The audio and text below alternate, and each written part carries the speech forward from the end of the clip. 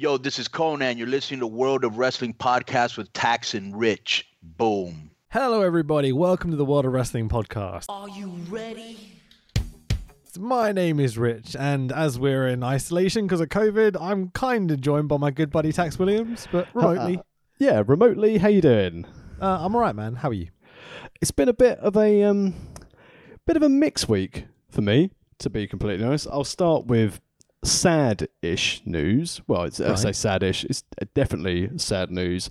One of my friends and a fellow trainee at SCPW, Bradley, passed away last week. Oh shit, man! His wife announced it on Facebook, and what's been lovely to see is the amount of people that Brad left a positive impact on. I met Brad about 7-8 years ago through a mutual friend who at a party at the time. Him and his wife were looking to set up a festival, which I think your band might have been booked to play at the time, where they was going to be just called A Field in Worth, and they were setting up that festival. But a couple of years ago, Brad turned up at SCPW to start training. It was really helpful with marketing stuff for SCPW and also helping Coach Wicked out with things like Set Go Gym and MFH Fitness. Matt posted something online the other day showing Brad doing a 450 just effortlessly.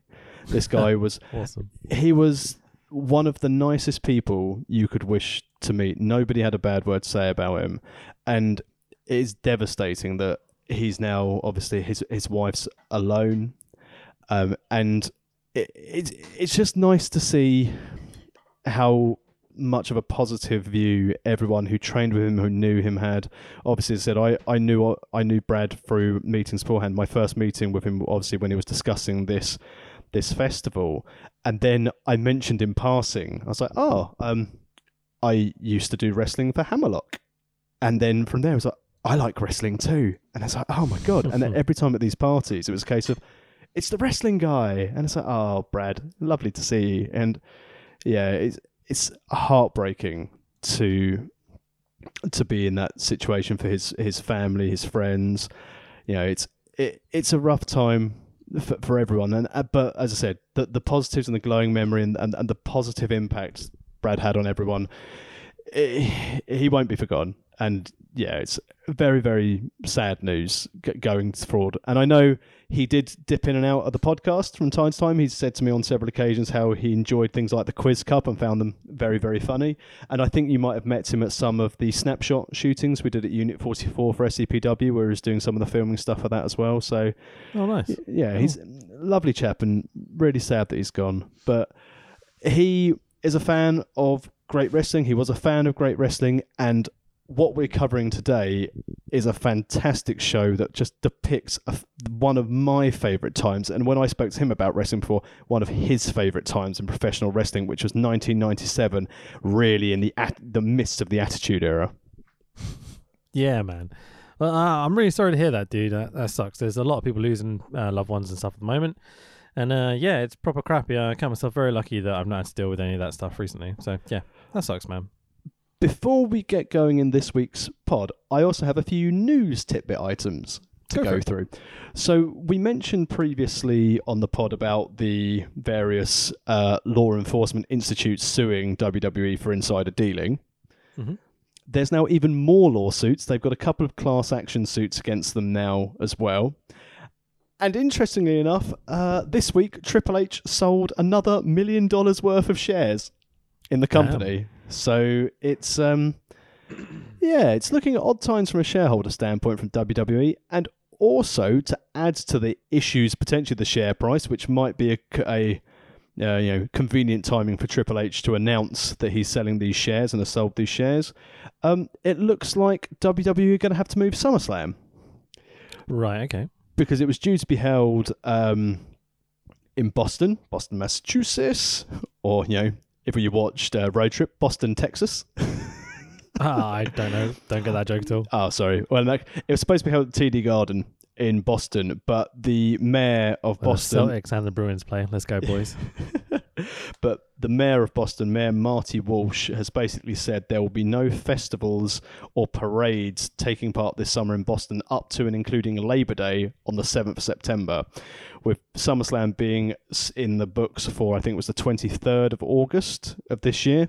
It looks like they're again going to have to take another hit. So that's going to be their main pay-per-view and their second highest pay-per-view, being SummerSlam, away from, making it a monetary success.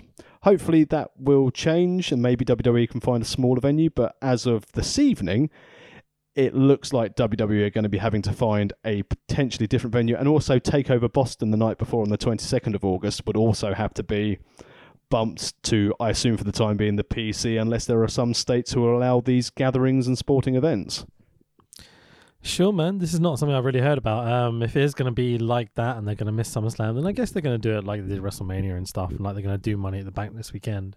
I am looking forward to Money in the Bank, having both men's and women's matches at the same time, climbing the corporate ladder. If they can make this a cinematic masterpiece, similar to some of the great bits we saw over Mania weekend, and all the threat of the Big Show-esque style throwing someone off the roof, I'm all in. Yeah, it should be fun, man. I'll give it a watch.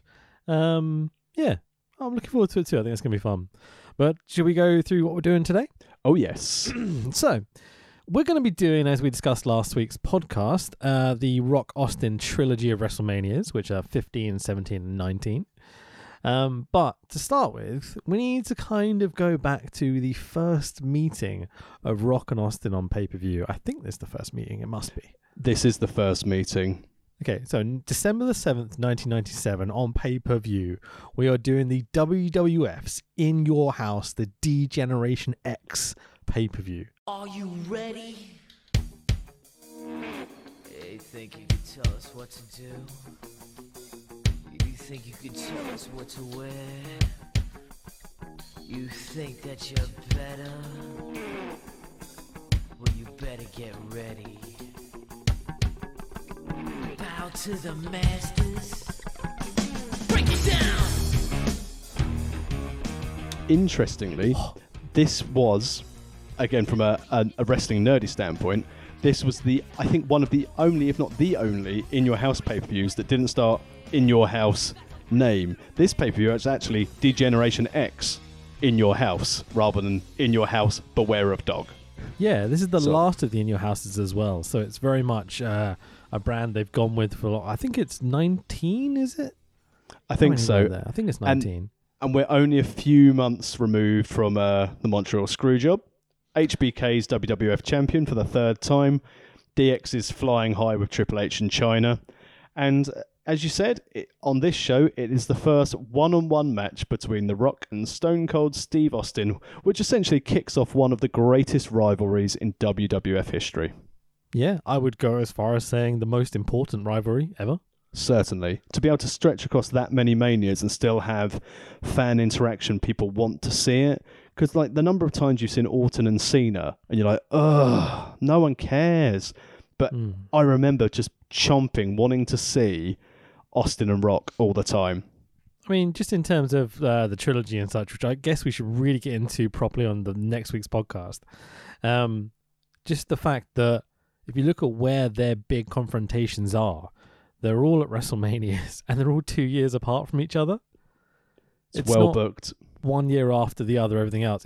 We've got a story, we've got 2 years to tell it. Then there's the payoff. Then we've got a story, we've got 2 years to tell it. There's the payoff. Unfortunately, Austin's injured as fuck, so we can't do anything with it.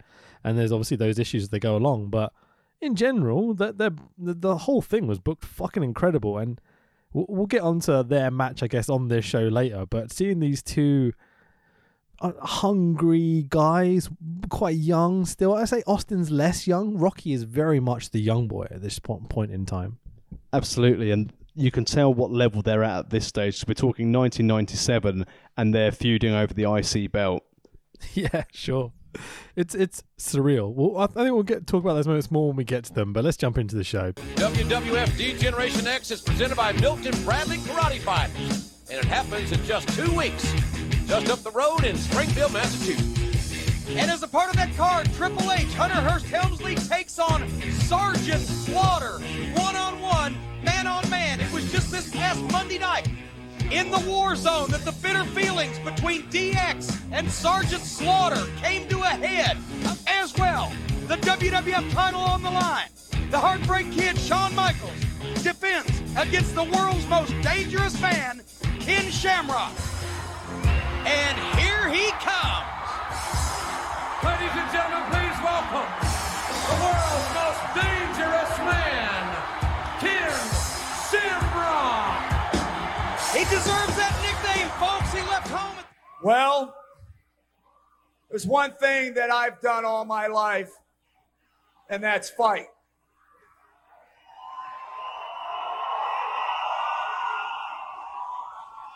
I've earned my respect through fighting. That is what I am, and that's what I will always be. The only thing that I ever asked for was respect. And the only way I got it was through blood, sweat, and tears.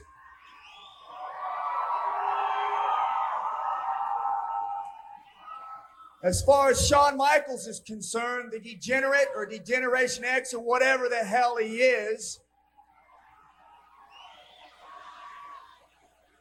he has no respect for anybody or anything. And come time when I step in the ring with Shawn Michaels on December 7th, he will learn the word respect Ken Shamrock's way. So much like the show we just talked about earlier, we're in Massachusetts, USA, this time Springfield, at the Civic Center in Springfield, Massachusetts. I want to sing the Simpsons theme tune, but with like WWE lyrics at this point, just because it's Springfield, but whatever. So the attendance is 6,358 people according to Cage Match. Pretty good turnout. Yeah, especially this is, again, the upturn, really. The Montreal Screwjob and Bret Screwed Bret really starting getting more eyes back on the WWE product at this time. So this is obviously our prequel. We've got, I guess, let's do this now. So we've got Jim Ross and Jerry Lawler on commentary. I mean, they're just fucking great at this time. Yeah, as we'll probably get to throughout the show, there were certain moments where some of Lawler's comments in modern time, you know, the noodle ramen salt or whatever he called something. I've got a few quotes. Yeah. Yeah, he's it doesn't work brilliantly, but in 1997, when we're in a different time, and the same thing as we said, if we looked at Heenan's commentary now, people would be up in arms with Heenan's commentary now. I'm always at that stand-up comedian point where I'm between, as an audience member at least, I'm always that point between dramatically offended and hysterically falling out my seat because it's so good at the same time. I have to go with the stand-up comic route, because if not, I don't think I'd ever watch anything from the Attitude Era. Yeah, like Lawler is constant during this show as well. He's JR's very much leading, but Jerry always has an opinion, and it's always slightly racist or slightly sexist or something. And then there's just 2 or 3 times where he pushes it way too far, which are the times I laugh the most. So, I mean, we're both terrible human beings. Yeah, pretty much. So, again, we're saying this is the last of the In Your House pay-per-view kind of series of shows. It's very much, where would you put this? Is this New Era or is this Attitude Era? How does it feel to you watching it? This, to me, is Attitude Era, because this is the start of Shawn Michaels and Triple H doing their own stuff. So we are at the beginning, the inception of the Attitude Era. A lot of people would argue this is still New Era because we haven't got to WrestleMania 14 yet, but I think that's bollocks. I think when when Shawn screws over Bret is when it really started. Maybe before that. Like, you think about all the Pillman stuff and everything, that's very Attitude Era. Yeah, I've always said that the Screwjob was the catalyst for the end of the New Era, because the leader of the New Era was no longer there. Sure. I think that's all fair to say. I don't know. So, I personally found the show a little bit difficult to find on the network to start with. I had to search In Your House rather than DX, so it wouldn't find that at all. Yeah, you had to go back to the In Your Houses to find this one. Yeah, just a heads You up literally for had to people go who don't know round the houses. Oh dear. You can tell we're recording this late at night, can't you? So the show kicks in and we got our opening video package in over 100 countries in 7 different languages, more than 500 million viewers each week. Really? The World Wrestling Federation, worldwide leader in sports entertainment. No scratchy logo yet. We've still got the big yellow and blue, but like just this introduction, I'm goosebumps up my arms. Nostalgia's filling me full of joy and happiness. How are you feeling? Big nostalgia pop here for the Okay. intro to this. And even though we've said before that WWE are always head and shoulders above when it comes to production values, even now in 97, like the intro video for this pay-per-view got me going, got me ready, set the scene. I completely forgot that Ken Shamrock was in a main event for a WWF Championship match, and Sure. this was there. So, before we get into the card too much, now that we're only an audio podcast, we can get away with also using all sorts of copyrighted bullshit. So, I'm going to do it from my phone rather than actually editing it in.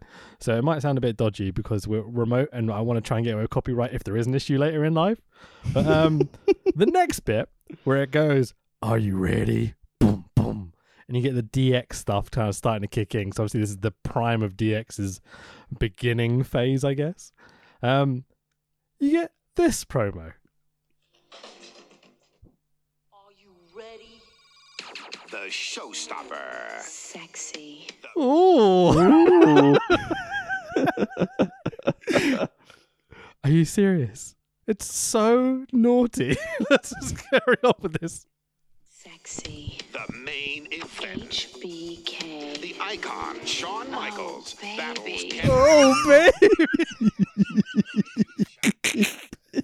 It's so softcore porn. It's fucking terrible. Imagine if you did this today. Ms. Morrison come out, stand in the ring and go, "Hey, would anyone like to suck my penis?" it's And Melina It's runs so- a mile to Dave Bautista. Oh my god. It's it's like I'm watching a normal WWE edited introduction video to a show, but with like softcore porn voiceovers in the background. I mean, I don't know if you saw Scarlett Bordeaux as part of the entrance. I thought I was back there, to be honest. Well, oh my. kinda. I really like that introduction, by the way. Like, fuck the X-Pay-Per-View for a second. So I like the Cross and Scarlett entrance thing. But did you not find it a little cheesy when she's doing the voiceover to the backing music, the lip syncing shit? I think it would have gone over better if there was a crowd, but I was into it. I don't know. I liked everything apart from that. That really took me out of it. I was like, oh god, that just looks so stupid. Like cheesy lip syncing stuff, like Milli Vanilli, you know. Scarlett Bordeaux can do whatever she wants. Yeah, to be fair. Also, debuting him against a jobber. Is this really what we want to do with Killer Cross? Yeah, because we wanted to get the entrance over as a big deal. Imagine And I doing it think it against worked. like a higher caliber thing and getting an instant like, oh, he's a main event guy straight away, but whatever. So I think they don't DX. need it without fans. Yeah, DX. So basically, we get Milton Bradley Karate Fighters presents the D-Generation X in your house. Pyro floods the arena. It's really, really small looking set and everything. It's literally just a small D letter of scaffolding with a big X letter of scaffolding and a black curtain. It's proper indie looking. Yeah, where's my house? Yeah, In absolutely. your I missed house. the door that we're going to pretend to slam people through and can't escape through, like with Shawn and Taker. That was so good. HBK Sensible is like, I'm not going to fight in my own house again. There's definitely an element of trying to make it more metal. At this stage, because do you remember at this time as well, it's when they started playing tracks from essentially the new metal thing. So you had things like Sugar by System of a Down, and with the little album cover in the bottom left-hand corner with the name of the artist. And that was actually my first exposure to System of a Down. I was like, Sugar? Oh, wow. What's this song? Nice. So this is the era where they started sampling that music, paying for rights for these new metal bands to have things. I think Korn was in there. I can't remember. Some of the others will pop up to me. I think one of them was also leading up to the Good Housekeeping match as well, Oh, for lovely. the trailer for that. But obviously, you know, Mr. Powell will be able to tell us about that. Sure, absolutely. Have you seen System or Korn live? I've seen System live. I've not seen Korn live. Okay, yeah, they're both really good. One of them was kind of funny in that when I saw System, it was Reading in like 2001, I think it was. Snap, that's where I saw System. Oh, nice. And when the crowd were chanting Sugar the whole time, and then he just starts screaming at people because he doesn't want to play the song, seemingly. That was good old Serge. It was interesting, wasn't it? It was the other guy, the guitarist, not Serge. Oh, was it? Yeah, the screaming Daniel, whatever his name is. Do you not remember? I mean, it was about 20 years ago. It's all good. So the crowd is going absolutely fucking bonkers. This feels Attitude Era all over. If you've watched any of those shows from 98 where the crowd react to, like, you know, clotheslines and headlocks and stuff, it's that time period. It's fucking great. They're hot for the product. Yeah, like they could do anything. They could literally stand in the ring and have a fart down a microphone and the crowd would go fucking mental. And they did. Yeah, pretty much. Well, they didn't do the farting bit, but the crowd went mental. Well, Jerry Lawler is on commentary, so as JR welcomes us to the show, the camera pans across this insane-looking crowd. It looks like a rock concert or something. A series of signs, because it's the Attitude Era. Sunny is life was the first one. Second one was, Dear Santa, I want Sunny in my stocking. A good request. To be fair, they went as far as doing like sparkles and stuff and had like a Christmas stocking like taped to it with Sunny sticking out the top. Yeah, it was pretty good.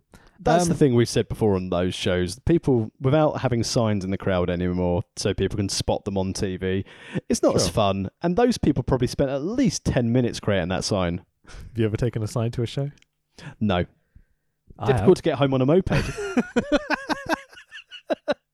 I once took, how old was I? I must have been, when was 23. Capital Carnage? Shut up. Capital Carnage was 99, I think. So I would have been, oh wow, here's my maths. So 13 maybe? I took a big tombstone with whoever's Undertaker's opponent was, Rip on it. Like, yeah, you're going to die. 13, old enough to know better. Shut up, you. So carry on with these signs. Will Beer wrestle for beer, which was an interesting one. Hitman didn't give up. We're still there, still representing in the background. And yeah, they're not very inventive. They're not as X-rated as 98 signs. No, but again, this is the end of New Gen. Attitude Era really kicking in. Yeah, this is tame in comparison to some of the signs we saw in 98. Yeah, compared to like the ECW signs we saw as well around this time period, it's not quite the same, is it?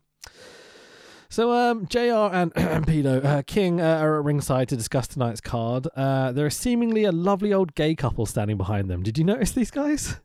Oh, Pat Patterson and his lover, Sylvain Grenier.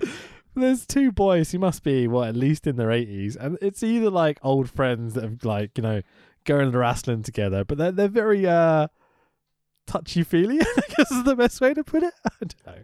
That's attitude. This is good shit. So as well as JR and King, we're showing the Mexicans and the French are at ringside as well. The Mexicans? I thought it was a funny way to phrase it. Right, Lawler. It's 97. I mean, these views do not actually represent my opinions. So let's carry on. So WWF Light Heavyweight Title Tournament. Oh, we didn't mention match. on the Spanish announce table it was Tito Santana on commentary for the Mexicans. Yeah. Oh, I didn't know. So I would have made more burrito jokes if I'd realised it was him. So opening the show for the Light Heavyweight Championship, the first ever inaugural, those mean the same thing, the inaugural Light Heavyweight Championship between Taka Michinoku and Too Sexy Brian Christopher, as he's known at this time. Fans chanting Jerry's kid from the get-go, and they're still playing off the whole idea that Brian Christopher is not Lawler's son. It's the most over, not over gimmick ever. They're chanting it. They're filling the arena with it. Lawler's playing up on commentary. Like 10% of the people are chanting. It never goes away. But it's not Austin Road Warriors pop, you know? Oh God, no. No chance. And they play off of it. And I think it gives, Christopher and Lawler something to play off of at ringside and not have to do these crazy light heavyweight spots that they were doing in 97. I like the fact that on commentary they tried to get over that Brian Christopher was definitely of 215 to hit that hit that light heavyweight limit, and Jerry Lawler putting over that he'd been training really hard to keep at this weight, whereas Taka Michinoku, tiny little man.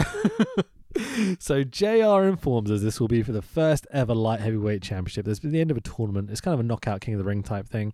Look good. Very, very few recognizable names on this tournament, to be fair. Yeah, the bracketology would have been pretty dull for this. Yeah, sure. But this main event, these two guys, I've got to say, they're some of my favourites at this time period. I really love these two. Always did. I love the light heavyweight style. And especially that this was brought in to really counteract the cruiserweight programming on Nitro, and they just shit the bed with it. Some of the talent they had here, I know they took away Tucker to start doing the "I choppy your pee-pee" thing with Val Venus and Yamaguchi-san, but yeah, this was a complete throwaway belt, considering they had Malenko win this belt, and he could have just run with that light heavyweight title and made it a really good thing in WWE. Absolutely. Yeah, that's how little respect they had for this. They just said, "Oh, WCW have cruiserweights, so let's just get these boys on here and hope for the best." Absolutely, man. So, cue the incredibly racist music when you hear it back for Taka Michinoku.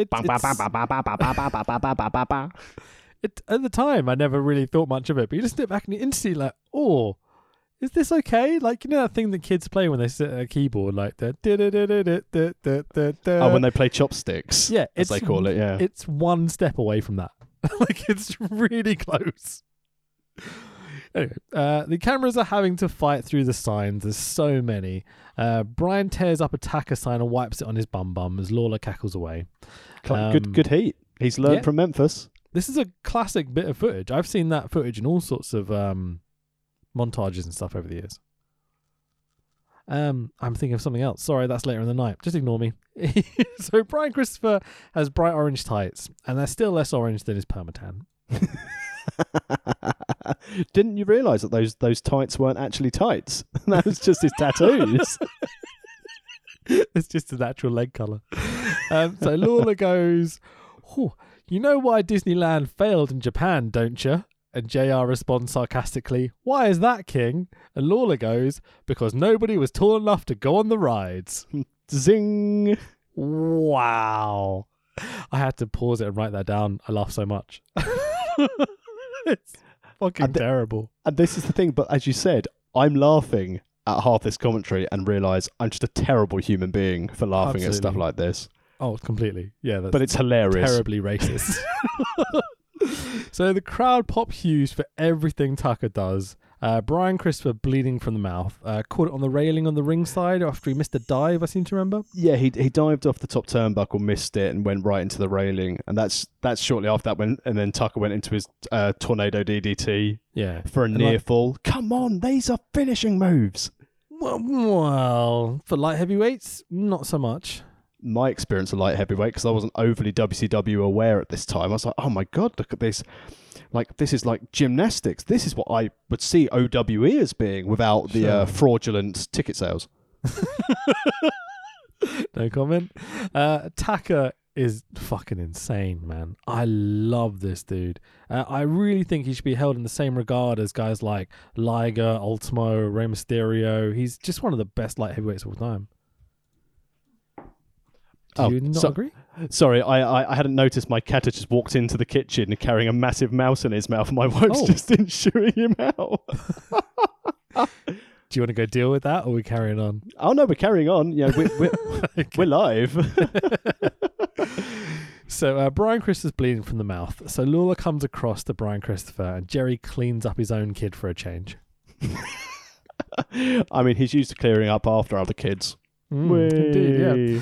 So I read that joke slightly wrong, but I think the sentiment is still very valid. Let me just give you how I plan to give it, okay? So Brian Christopher's bleeding from the mouth. So Lawler comes across to Brian Christopher, and Jerry cleans up his own kid for a change. Good grief. That's how I meant to deliver that line. Anyway, so let's carry on. I just heard an air horn. Fuck. I got really worried because I thought it was going to be like that English show again. Oh, God. But thank God they're very minor. It's it's not horrific. It's not like.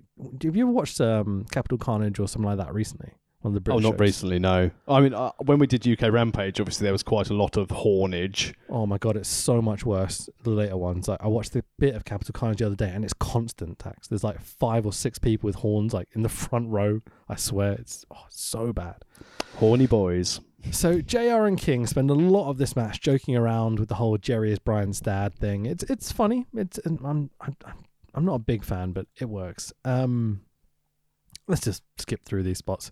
So Brian Christopher German suplexes Taka right onto his head. It looked absolutely brutal. But to make up for it, he's kind of working the crowd well. So he's like a dick, but he's doing a good job as a heel.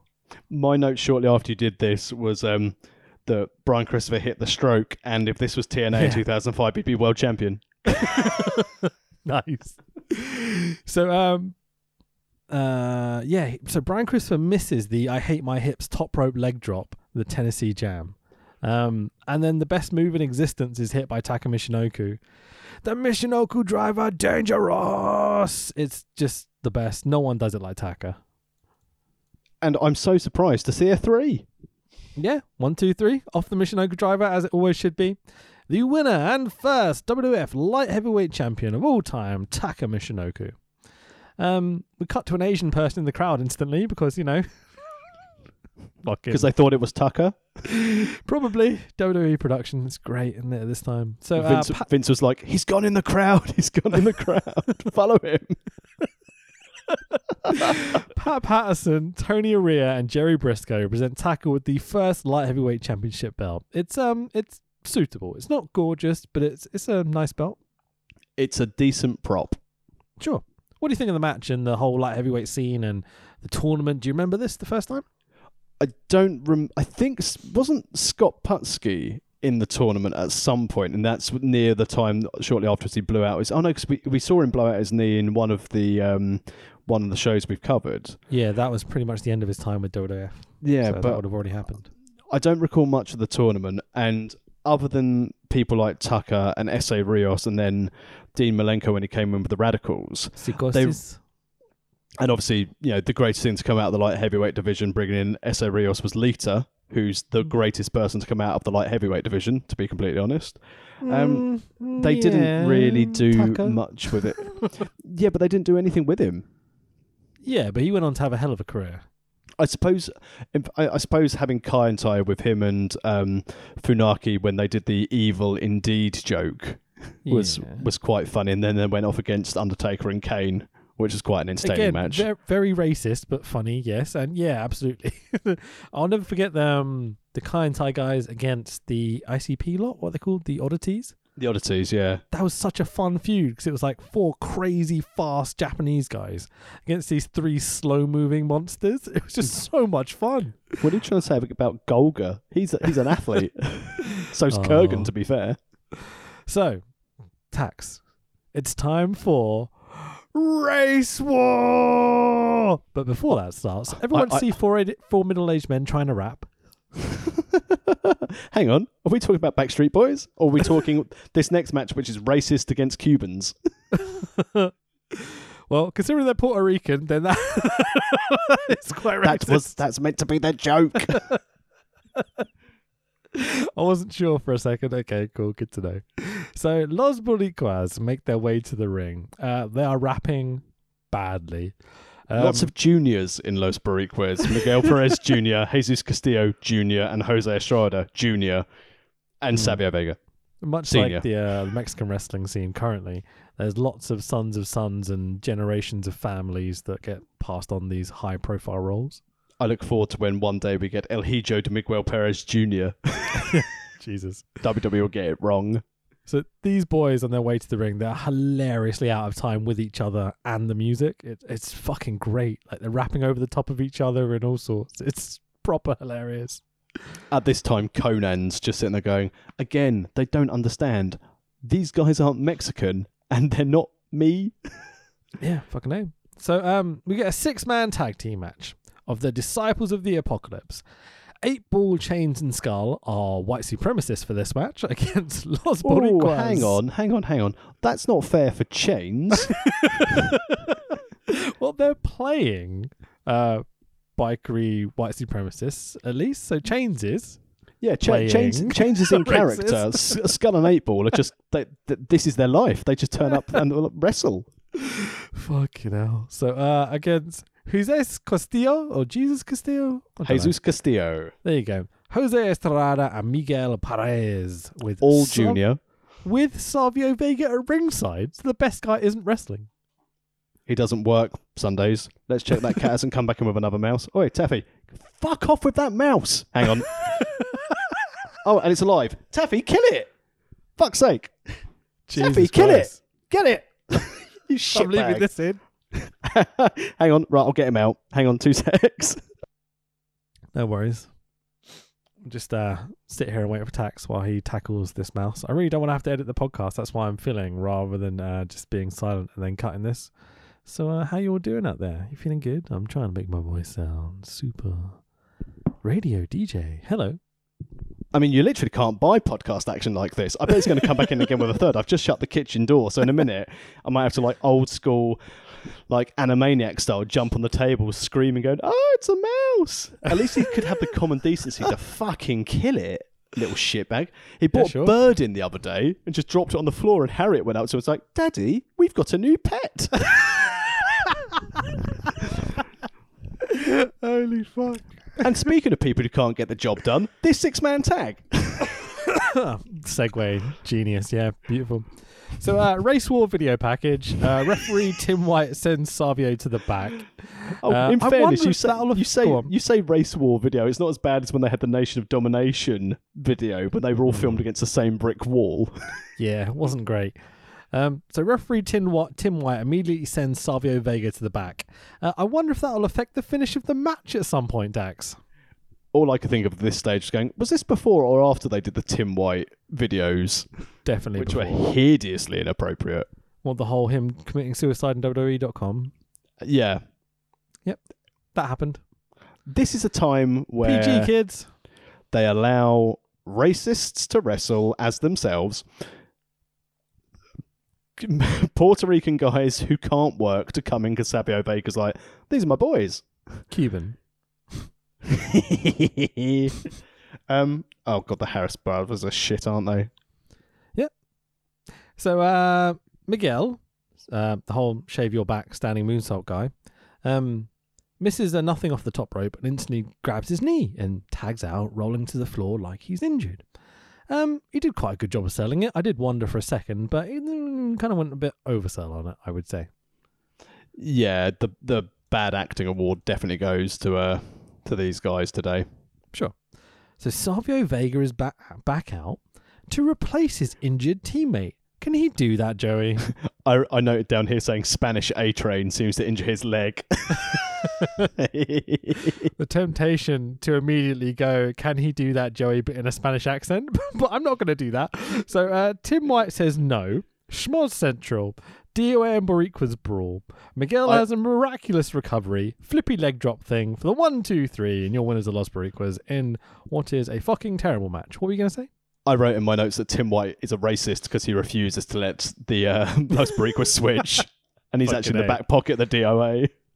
I mean, the match is a typical 6-person match from these two teams. If you've ever seen them before or seen the other shows or we've talked about them, they're bigger guys doing 90s wrestling. Yep. Boring. Very Sure. boring. The only people on motorbikes who have ever gotten over in WWE has been the Undertaker and the LOD. I might allow Aces and Eights because some of their bikes were nice. Not WWE, but yeah, I know what you mean. So, I mean, at least race issues are now solved, Tax. Because we've solved racism, yeah? Exactly. We're tackling the modern issues here. I mean, I'm not gonna lie to you. My cat's a racist. I saw the color of the mouse. Isn't your never brings a white mouse home? Fair enough. Jesus. So backstage with Doc Hendricks and Butterbean. Yes, I called him Doc Hendricks. Butterbean doesn't like how Mero treats Sable. Oh, he's a good person, Tax. It's almost like Butterbean had won a massive fight the night before and then just turned up to this and gone, oh, I'll take a payday. Yeah, I mean, that's the story, is that Butterbean fought a boxing match last night and is here to do wrestling. Did you look up what happened with Butterbean? Was this real? I didn't. All I'm assuming, similar to when Bob Holly had the race car and was wrestling, that they consider Butterbean a dual sport athlete. Yeah, I'm glad that you cared about this storyline as much as I did, because I didn't look it up either. So Cole, boo, backstage with Sable, cuts to a video package of Mero and Butterbean from the last few weeks. So the story is basically Sable is a whore, Mero is a cunt. The world of Vince Russo. I mean, what's not true? Fucking hell. Okay. And Butterbean's here to save the day. So we have a 4-round, in massive air quotes, tough man fight between Marvelous Mark Mero with Ray Rinaldi, his coach, and Sable, his missus, versus Butterbean, a legitimate knockout fucking brutal artist. If you saw him knock out Bart Gunn at WrestleMania 15, you know what we're talking about. He's with Art Gore and Murray Sutherland, who are his coaches. Well, the good thing is next week we get to cover that match in full of Bart Gunn getting knocked the fuck out. Oh, shit. Yeah, we do. We've kind of talked about it already, but still, yeah, that'd be fun. But in fairness, you know, I assume this is a tough man contest because the athletic board of Springfield, Massachusetts would not sanction such a rigorous fight, even though Mark Mero is a Golden Gloves boxing champion, but then again, so is Baron Corbin. Yeah, and watch it how you say tough man, by the way. It has to be air quotes tough man, because this is the biggest load of bullshit worked nonsense. Fuck, this is terrible. I haven't seen a bigger work since I saw Mayweather versus McGregor. So, what I was talking about earlier with the whole sign thing and how he tears up the sign, it's actually this moment that I was thinking of. When Mero grabs a sign that says Sable Who with a big question mark, holds it up and tears it in half. And this was in all the video packages through 98, I swear. Yeah, which is kind of Sable Who ripping it up. It's like, well, hang on, you're supposed to be not putting her over. So why... Yeah. Oh, Mark Mero. Just go back to being Johnny B. Bad. That would have been amazing. Had Vince not tried to get his hands on Mark Mero, this would have been great. The fast transition from the Johnny B. Bad kind of Little Richard character to this guy, it's quite impressive how different he is. He can certainly play a role, and it works because I remember all along Mark Mero as a WWF fan. I was like, I really don't like this guy. Sure. And that's not because he kept on trying to potato sack Sable. It's because I thought he was a bit of a prick. Yeah. It's he definitely comes across like that. I think he's quite a good heel, to be honest. He was doing a great job. Yeah, absolutely. So Butterbean has comedy porn music for his entrance. It's fucking abysmal. Sexy. I've literally written, if this is a shoot, it'll be over within 20 seconds because Butterbean's going to knock this guy the fuck out. I can't believe Mark Mero lasted longer than Bart Gunn. So the bell rings, the first few punches are thrown, and it's a work. Okay, fair enough. Mero has a few cheating spots here and there, like he drop kicks Butterbean in the back of the neck after round 2, I think it was. Yeah, he's such a dastardly heel.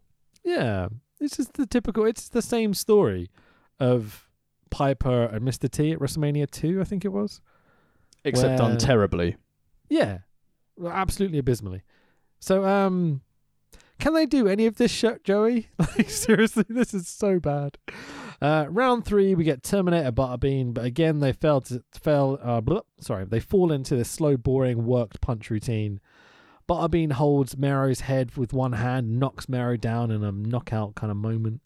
Mero flops around, sells it. Butterbean dumps cold water onto Mero to wake him up. I'm like, this fight's continuing. Should they do that, Joey? Really? Like, he's just got knocked the fuck out.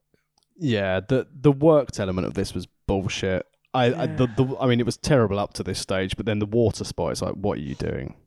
And round 4 comes along. There's an absolute fucking murder as Butterbean kills Mark Mero. Mero back up immediately, not selling this knockout at all. Low blow. Mero picks up a stool from the corner and hits Butterbean with it. I am the stool. It doesn't break. Repeat the spot. Some sort of bullshit finish, but fuck all that shit. Mero goes to leave the ring, slips on the apron, and pratfalls to the floor. Best spot of the match. I think that's my second favourite thing over Titus O'Neil stacking it and sliding under the ring at the greatest ever Royal Rumble. It's in the background of the shot, but fuck me, is it funny? It's completely not deliberate. His feet slip from underneath him. He pratfalls on the hardest part of the ring right to the floor. Oh, it's fucking great. It's so funny. Punishment for low blowing butterballs. Do you want to describe the match a bit for me? What you thought of it? Match, This can we should call not this a have match? gone 10 minutes. It was not entertaining. It was embarrassing. Mero was trying hard, though, to be a dastardly heel, but this was just worked bullshit. In the third round, when Butterbean had Mero in the corner, you'll be able... Just the shit onslaught that he had on Mero, the pussiness of it, how fake and worked it was. When we look at what he did to Bart Gunn, you can obviously see following this match, Butterbean went into training to learn how to throw out a punch. Yeah. This was dog shit. But absolutely kind awful. of funny dog shit, though. No, waste of my time. I don't know, like, but I enjoyed how badly worked it was at times because it was so stupid, so ridiculous. I appreciated Mark Mero's attempts to cheat. That's the only positive I'll take out of that. I mean, he gets knocked out, woken up with a bucket of cold water, and then is told to start the next round. It's so stupid. So I found it sounds some like more... these judges work for the UFC. At least the UFC a few years ago. Fucking hell, they got a bit better recently, but it's what it is. So I've got a few sign updates for you here, Tax. Far away. Sable is a knockout. Unfortunately, that's a few years too early. Sable belongs with Butterbean. Nice and possessive there. One that actually gets mentioned on commentary later for their match is LOD is OLD. It's funny as fuck. And the last one, which is proper 90s sauciness, was Sean, show me your boy toy. And was that held by the two old lads behind commentary? So cue a very, very shouty promo by Luna with her friend Goldust. Do you want to describe this? Friend Goldust is wearing what I wish I had the balls to wear to the ring. You get pretty close, to be fair. You've got the feather boa and like the little hot pants down. You need the whole pink bodysuit with the sexy mask and whatever glitter shit going on. I mean, I'm pretty sure that Goldust is wearing the first Asian porn I whacked off to. Nice. You mean this wasn't the first thing you whacked off to? Oh no, I did that to Sable. Because she belongs to Butterbean, right? Yeah, fucking A. So, Goldust is out with Luna on a leash. I'm sorry, Goldust is on the leash. Luna is like, it's Hashtag me dominatrix. too. Yeah. It's proper dominatrix sort of embarrassment type stuff, you know? So, Goldust comes out. I was going to say, they only tried dominatrix one more time with Shaniqua when she managed the Basham brothers. And even then, it was like, dominatrix does not work in WWE. Yeah, it could in theory. Like Scarlett Bordeaux's done some stuff along those lines in indie promotions and such. Wouldn't say no. So anyway, so Goldust starts to read Green Eggs and Ham. You know, I am Sam, Sam I am, that Sam I am, etc., etc. And just bores the audience to death. It's very Andy Kaufman. I wrote my note. He was like, this was starting to bore me a bit, and evidently it bored Luna when she shoved him. I think that's the idea, though. Like Andy Kaufman would come out and do shows and such, and do his routines and his silly impressions and things. Then if someone would shout something from the audience, he'd just read The Great Gatsby to them, just to be a cunt, you know. And I love him for that. And this very much feels like that. It's just, how can we weird the audience out and get them to dislike this person? And it kind of works, you know. He's certainly getting over as a heel. He's certainly moving away from that Goldust character now. He's going to a completely different extreme from WrestleMania 12 Goldust, which was so controversial. They went from kind of sparkly gold bodysuit Goldust, who's like a live Oscar almost, you know, like a movie thing. To go on. I was going to say Still Life with Apricot and Pears. Absolutely, definitely in that vein. But into a more Marilyn Manson kind of freak dominatrix gimmick. Again, living up to the times and the musical tastes of that era. Sure, yeah. So, the only comment I've got about this is drugs are very Moorish. So are Crunchy Nut Cornflakes. But Goldust wasn't eating very many Crunchy Nut Cornflakes, was he? I mean, I don't know if there was a translation difference. In here, we call them Crunchy Nut Cornflakes. In America, they might have called them Somas. So Luna does some dominatrix stuff, shoves Goldust to the back. It's super weird, but I kind of loved it. I'm gonna be honest, this is great. It's different. It's freaky. It made me think like, what the fuck is going on? It was dumb and stupid and boring, but it was more compelling than the tough man inverted commas match. Absolutely, man. It's not just another wrestler standing doing a promo backstage, you know, which is what 97 needed. Yeah, sure. So, by the way, I think we've got like a slight delay on our audio thing, so I keep talking over you. I apologize for that. I've deliberately stopped there just because I didn't want to talk over you. I thought you were working me. So, Michael Cole, backstage with the Legion of Doom. Video replays of the New Age Outlaws stealing the tag straps from LOD. Shouty McShouty. Tell him, Hawk. Well, yeah, you did it. So he says, Hawk says, Mr. Dog, Mr. Ass, you two completely remind me of a deep embedded booger. Just proceeds to describe the New Age Outlaws as a booger stuck in his nose and how he's going to flick them. Can I point out when all the modern day wrestling fans go, you need to go back to the Attitude Era when everyone didn't have script writers. This is why they have script writers. Because instead of Hawk finishing going, what a rush, he goes, what a booger. Oh. Like, honestly, the last segment, the one with Goldust, needed less cocaine. This segment could have used a bit more. I don't think Hawk could have ever needed more cocaine. But this family-friendly LOD is not my favourite LOD. I know it's selfish and it's horrible that he died and he had drug overdose and stuff, but oh my god, when these guys are coked up to their eyeballs, they're fucking the best. What a fond way to remember one of the greatest tag teams of all time. They were really good when they're off their tits on coke. I mean, am I wrong? I'm not disagreeing with you. So, Road Warriors make their entrance. It's not quite the Road Warrior pop it used to be, but LOD is still over as fuck and they're awesome. Like when they stand on those corner turnbuckles and the lights flicker on and off. Oh. I still think I prefer... I did not like this version of LOD versus LOD 2000. Yeah. LOD 2000 had new spikes. Yeah, true. What do you prefer, red or black spikes? I go black spikes with red. That's for me. Black spikes with the red shoulder pads. Compromise. No. That's cheating. Looking back to the Hasbro wrestling figure, it was the red shoulder pads with the black spikes. That will always be my LOD memory. Sure.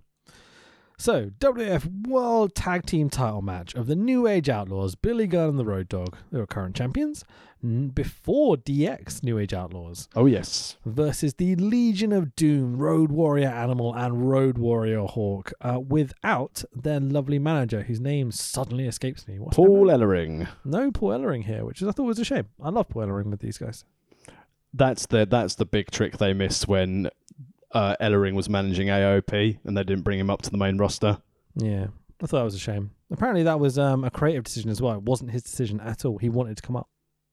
Yeah, ridiculous. And also maybe it was a case of, if we bring him up, are we going to have to sign his daughter? Maybe, man.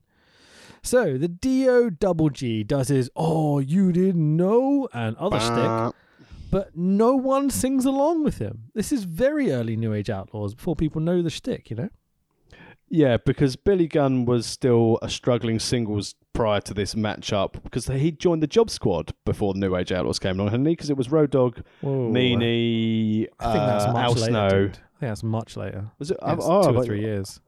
Oh, because I thought they were part of Job Squad before the New Age Outlaws. No, because Job Squad didn't come around until ECW folded, so that was later. Really? Well, Oh. actually, I might be wrong there. Job Squad.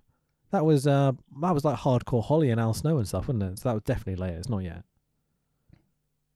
Oh, wow. I've dated myself. It doesn't matter, man. So the Road Dogg calls the LOD dinosaurs. LOD chase away the New Age Outlaws up the R-way, but the New Age Outlaws leg it to the back. And they've also got cardio. True. So Road Dogg, still on the mic, while he's in the back, goes, "We just need to warm up a little bit. More stretching." I thought this was pretty funny. Giving someone like Road Dogg a live mic was always beneficial to their tag team product because his quick wit and his ability to interact with the fans was spot on. Definitely. They go to repeat this spot of the New Age Outlaws coming up and the LOD chasing them to the back before the match has even started. Rinse, repeat. But the LOD, but the DX boys, or soon to be DX boys, get stopped by the Stooges as they come through. Who was it? It was Briscoe and Patterson. And a couple of others I seem to remember. It was quite a lot of people, but whatever. And Terry Taylor was in there, wasn't he? I think so. But the Legion of Doom grab the soon-to-be DX boys, and off we go. The bell rings, the match starts, Animal grabs the strap off Road Dogg and slaps it across Road Dogg's back, right in front of the referee. Can we do that, Joey? No disqualification? It's an LOD match. So, tag partners standing on the wrong corners. How do you feel about this? Not happy about this at all. Really annoyed me. Like, was this a thing in '97? It fucked me off. Really fucked me off. On the left-hand side, they stand furthest away from the camera. On the right, the nearest to the camera. But yeah, I seem to remember in '97 they would change it up all the time. They ruined it. Ruined it. Okay, fair enough.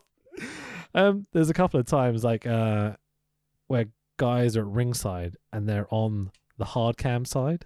Oh, that drove me insane. Where you just see the back of their head constantly in front of the ring. Well, wait till we get to the main event, and after the main event, bloody hell, DX. Okay.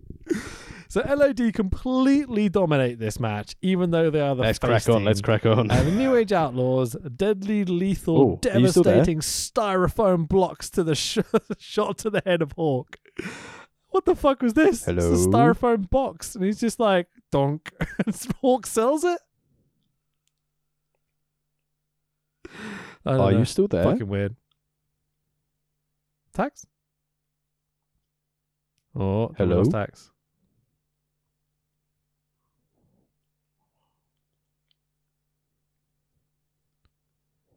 Hello.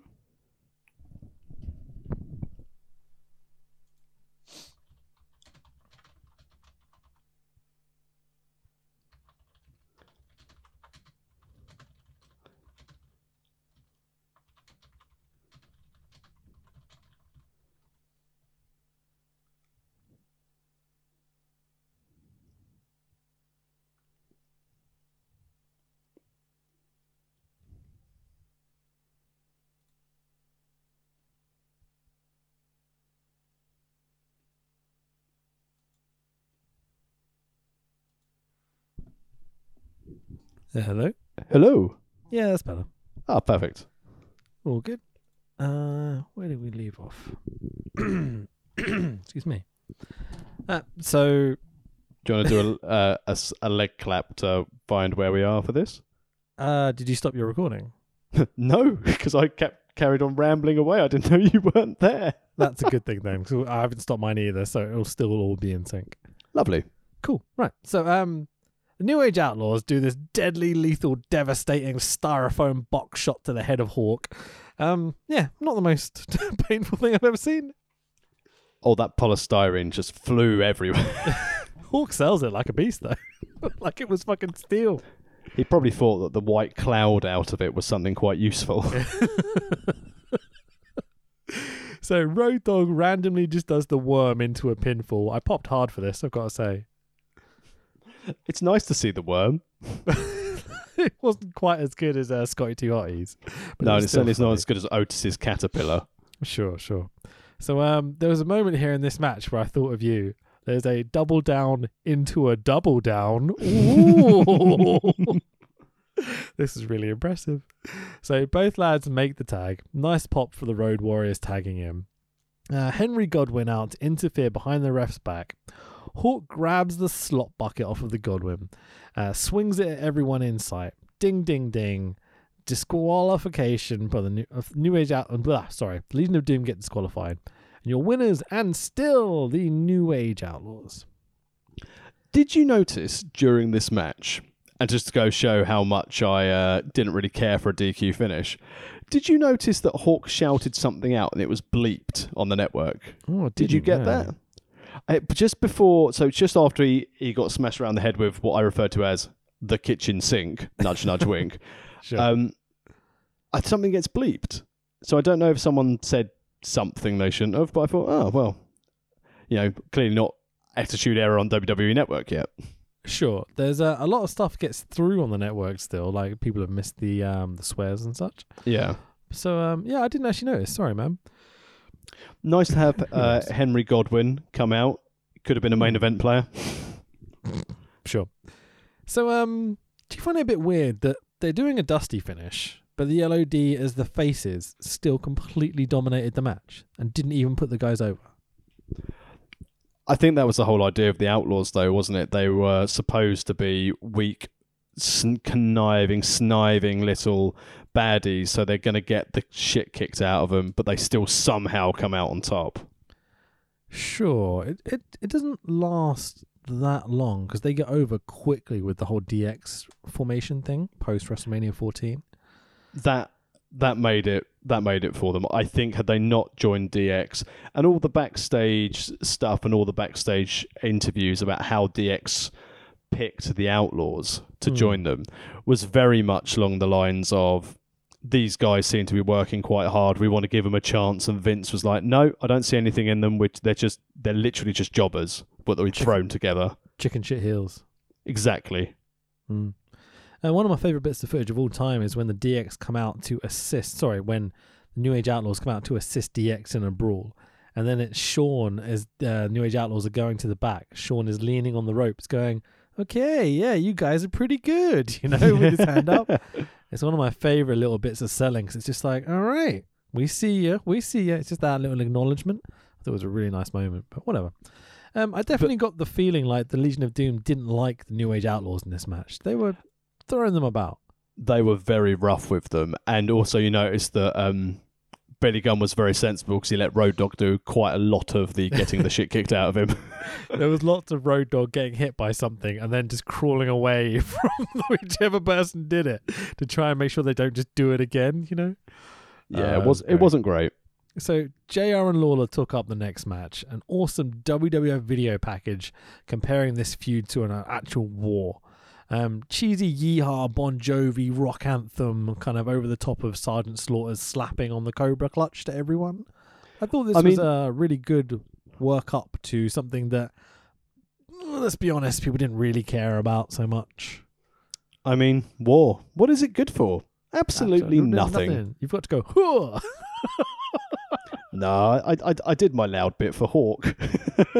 Yeah, I'm very aware that it's now 10 o'clock in the evening and I can't shout down the microphone as much as I want to, so it's what it is. So, Cole, boo, backstage with Triple H in China. That's over with Triple H in China. Triple H has a survival kit. Oh, that's nice of him. I could use one of those at the moment. He's got a comb, meta muscle, prunes, and depends, whatever that is. I guess it depends what's in the back. Oh dear God. We're English. We don't know what depends is. Depends are for urination leakage. I guess it depends on your opinion.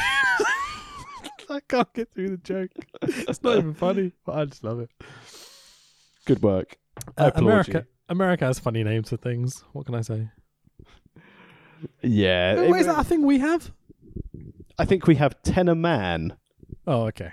Oh, it's one of those. It's like a sanitation thing. Well, I can literally only tell you that because one of the clients who I do the accounts for always puts it through his construction industry stuff because he's like, well, can't just wear pants.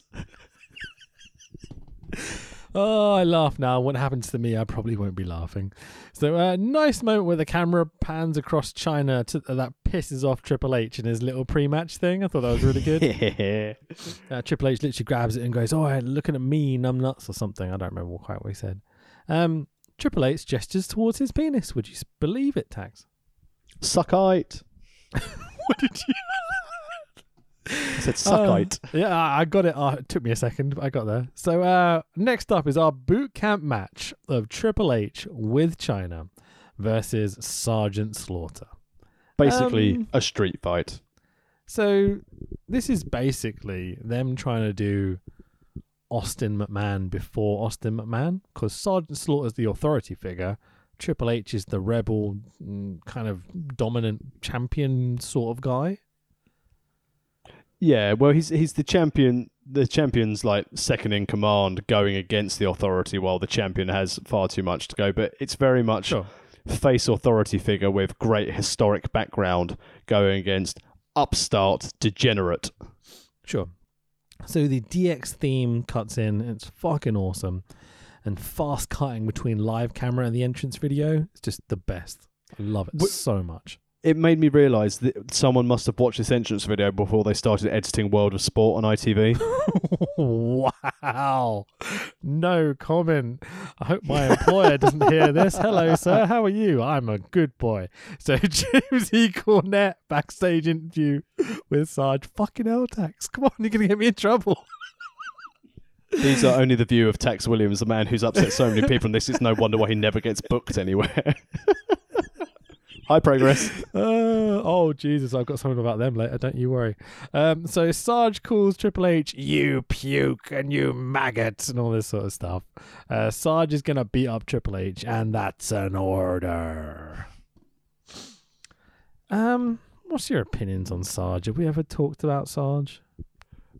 I think any man who gets over so badly as a heel, as an Iraqi sympathizer who they actually had to set up Sniper Watch in case someone tried to take his life, I think that's definitely in a time where kayfabe was real, that I have big respect for Sarge.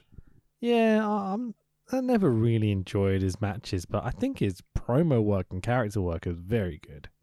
Yeah, I can't sit there and say, you remember that Sergeant Slaughter match that was really good? No, but his promos, especially heading into WrestleMania, was it WrestleMania 7, wasn't it? With yeah, that was sure. Around the time of the Gulf War, wasn't it? I think. I don't know, that middle bit between like 3 and 14, just they all blur into one for me. Apart from 9, 10, and Brett and stuff. Apart from Lawrence Taylor main eventing WrestleMania. Sure, the football one is a weird one, but I can tell you which one it is just off the top of my head.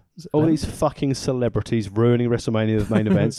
Lawrence Taylor, Ronda Rousey. Bloody Gronk. Anyway, so Triple H in jeans and a cut-off t-shirt, because this is a street fight, basically. Which works.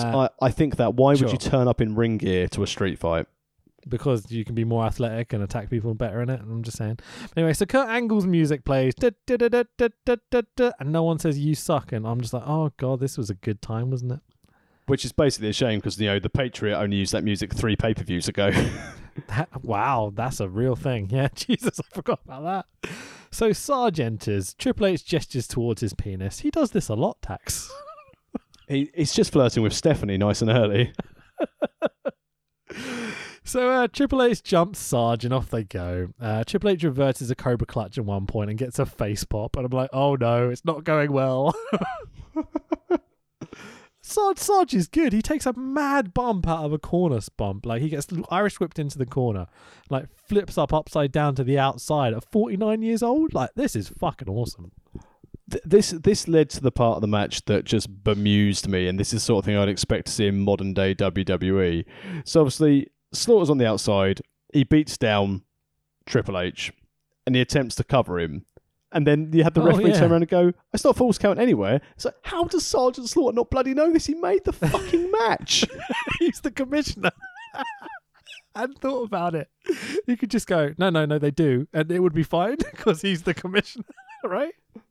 Oh, didn't abuse his power like a good commissioner. Can you do that, Joey? So, walk and/or brawl. Sarge is back out, but gives Triple H. But Triple H talks too much.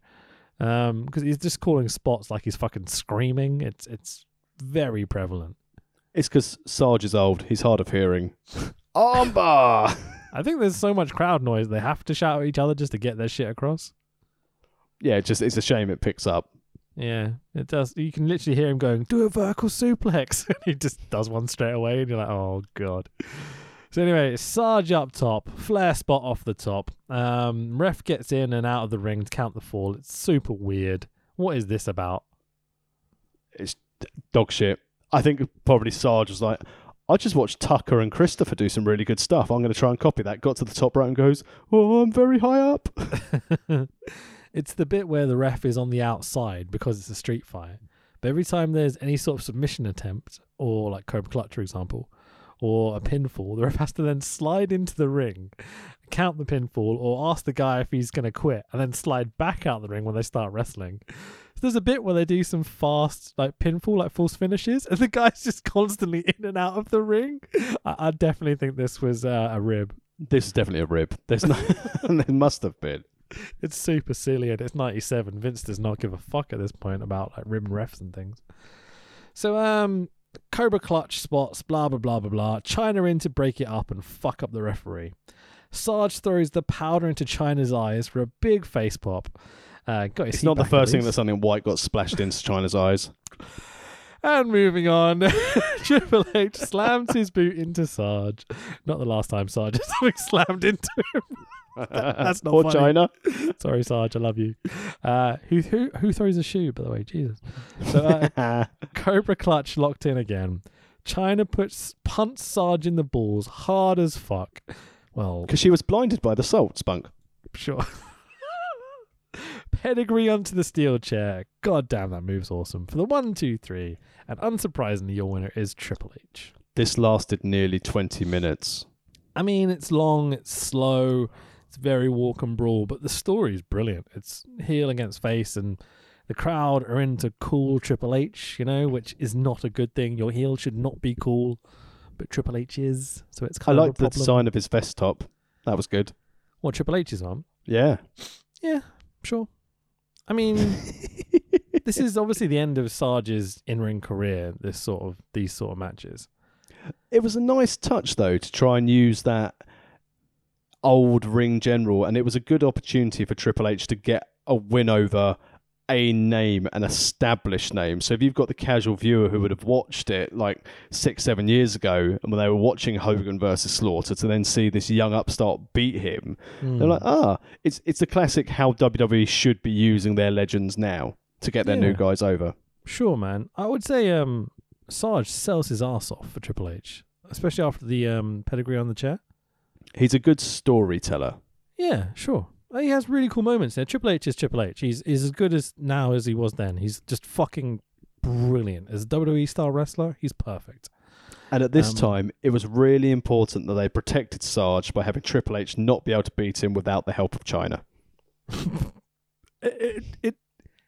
I remember watching DX for about a year when I first started watching wrestling, which is about a month or two after this show. Like in my second phase, you know? Yeah. And every single week it was DX cheating to usually win, but sometimes just cheating for cheating's sake, just stopping them losing the titles, you know? So everyone loves to cheat. Yeah. Well, that's the problem with the Attitude Era, is that people do love a cheat, you know? Yeah, and another schmozzy finish, as was super. known for the Attitude Era. So that's how we know Sure. we're definitely in the Attitude Era, because there's very few clean pinfalls. I didn't find it that distracting, though. The flow of the show was good. Yeah. It's just the crowd is so hot as well. It really helps everything. It's almost like suggesting that doing shows with little to no fans affects the product. Yeah, true. Even though it's been quite good recently, but whatever. So Michael Cole backstage Boo. interview. Oh yeah, I forgot to boo. Sorry. Well, thank you. With JEFF, JARRETT. Why, it's Double J. And what the fuck is he wearing, Tax? Someone gave him Max Moon's locker room. Wow, it's like a big styrofoam shoulder piece from, I don't know, Starlight Express or something. I like the fact as well that Michael Cole Boo was trying to get over the fact that this was Jarrett's in-ring debut, so clearly they forgot his run in the mid-90s. That obviously didn't happen. And his amazing match at Starrcade that year. We watched it. We can never stop talking about. It's so good. It's been a long time since we've had Jeff Jarrett on the pod. Yeah, it's been a while, hasn't it? He was on for I swear for the whole of last year he was on every single podcast, but it's been a while. I'm glad he's back and will be featured. I mean, holy shit! This Double J entrance music. This is his WWF debut, isn't it? Well, for this run re-debut. Yeah. There's these weird audio quotes in his music with Double J talking about how he's the best, and it proper popped me. I thought it was funny. This is probably going to be quite a thrown reference. This is the sort of thing they tried to do for Eva Marie's entrance when they had yeah, very similar. Oh, hang on. The cat has just walked back in, and he is going for his normal cat food. He is mouseless. For those who are counting the mouse entrance, he's now 2-1. No drink for this time. Oh, good grief. So, the lights go out. Huge pop for the Undertaker's entrance. I foolishly wrote my notes here. Massive dong. Well, absolutely, it is a massive dong. Everyone loves the Undertaker's dong. They pop hard for it. So, Taker doing the slow entrance, but when he gets to the steps to raise the lights, he does it quickly, and you get that big like, bah, as he does it. Fuck, I love Undertaker in '97. Yeah, this is obviously, this is the face version before we go into the Ministry Taker, who I still think is the best version of Taker. Yeah, I prefer a little earlier than that, but it's all good. So Taker does his opening, reverse the punches in the corner spot. Someone needs to steal this because it's the best opening spot ever. It's great. Crowd are hot instantly. Who would have thought the crowd would be really into a Jeff Jarrett Undertaker match? Yeah, surreally. Especially Jeff's debut. A lot of people probably don't know who he is at all. He's just some random, weird future cowboy guy. Wasn't he the guy who stole the Ric Flair strut? No, that wasn't him. But this is Jeff Jarrett in-ring debut. So JR tells us this is Double J's in-ring debut, as you say. Yeah, and I'm like, immediately, is that Bill Apter at ringside? I think it was. Yeah, did you notice? I spotted that. I clocked Bill, yeah. He's a good boy. So Taker chokes Double J Taker chokes Double J in the corner and marches down the ref. Cool heels are the faces in 1997, Dax. Boo. It doesn't work, but it's super cool. Taker's awesome. And it's amazing how the same moves he does today were still over then. Old school, the big old leg drop to him. Yeah. Before he had hip replacements. Sure. He looks in such a bad way, man. I can't wait for that documentary this Sunday after Money in the Bank to see what he's actually like, It's going to be good. I hope they have the Tiger King bit in it. That'd be so good. So, Taker throws Double J into the corner. This is a couple of minutes into the match, and out go the lights. Bang, bang. Huge fiery explosion. It's gotta be Kane! And immediately I'm like, fire, brimstone. Wait, when was Bad Blood? This has already happened. I forgot this was now.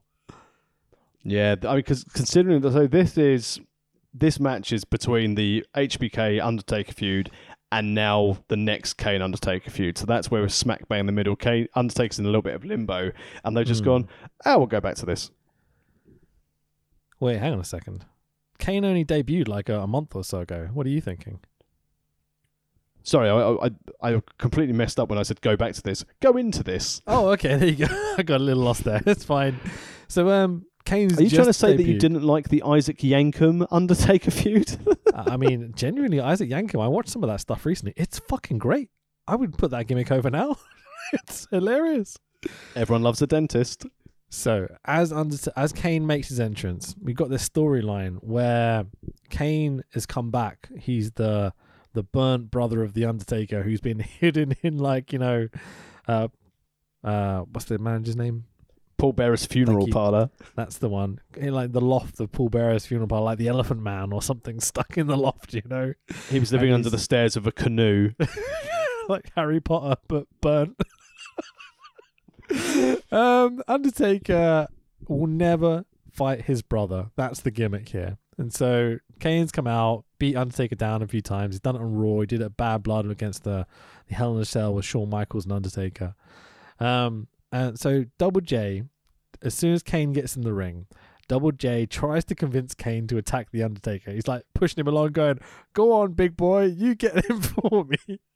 And JJ gets a choke slam for his troubles from Kane. It's fucking great, man. Storytelling, 1997. It's just the best.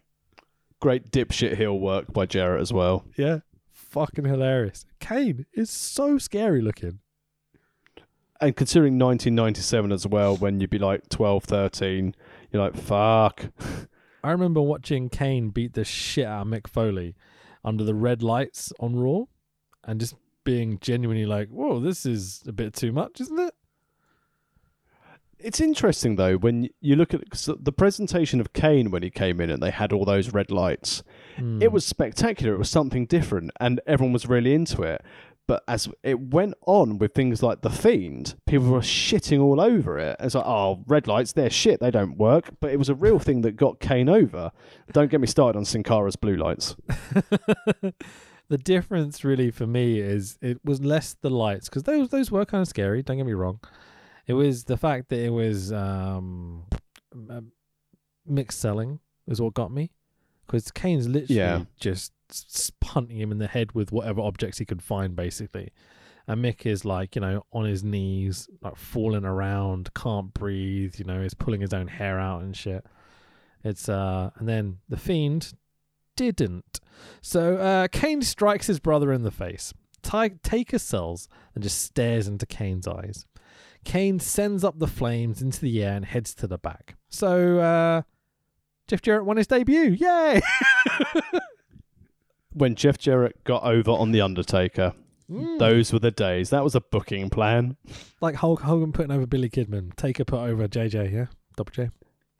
Yeah, but the difference is Hogan should have put over Kidman. Taker didn't need to bother with this.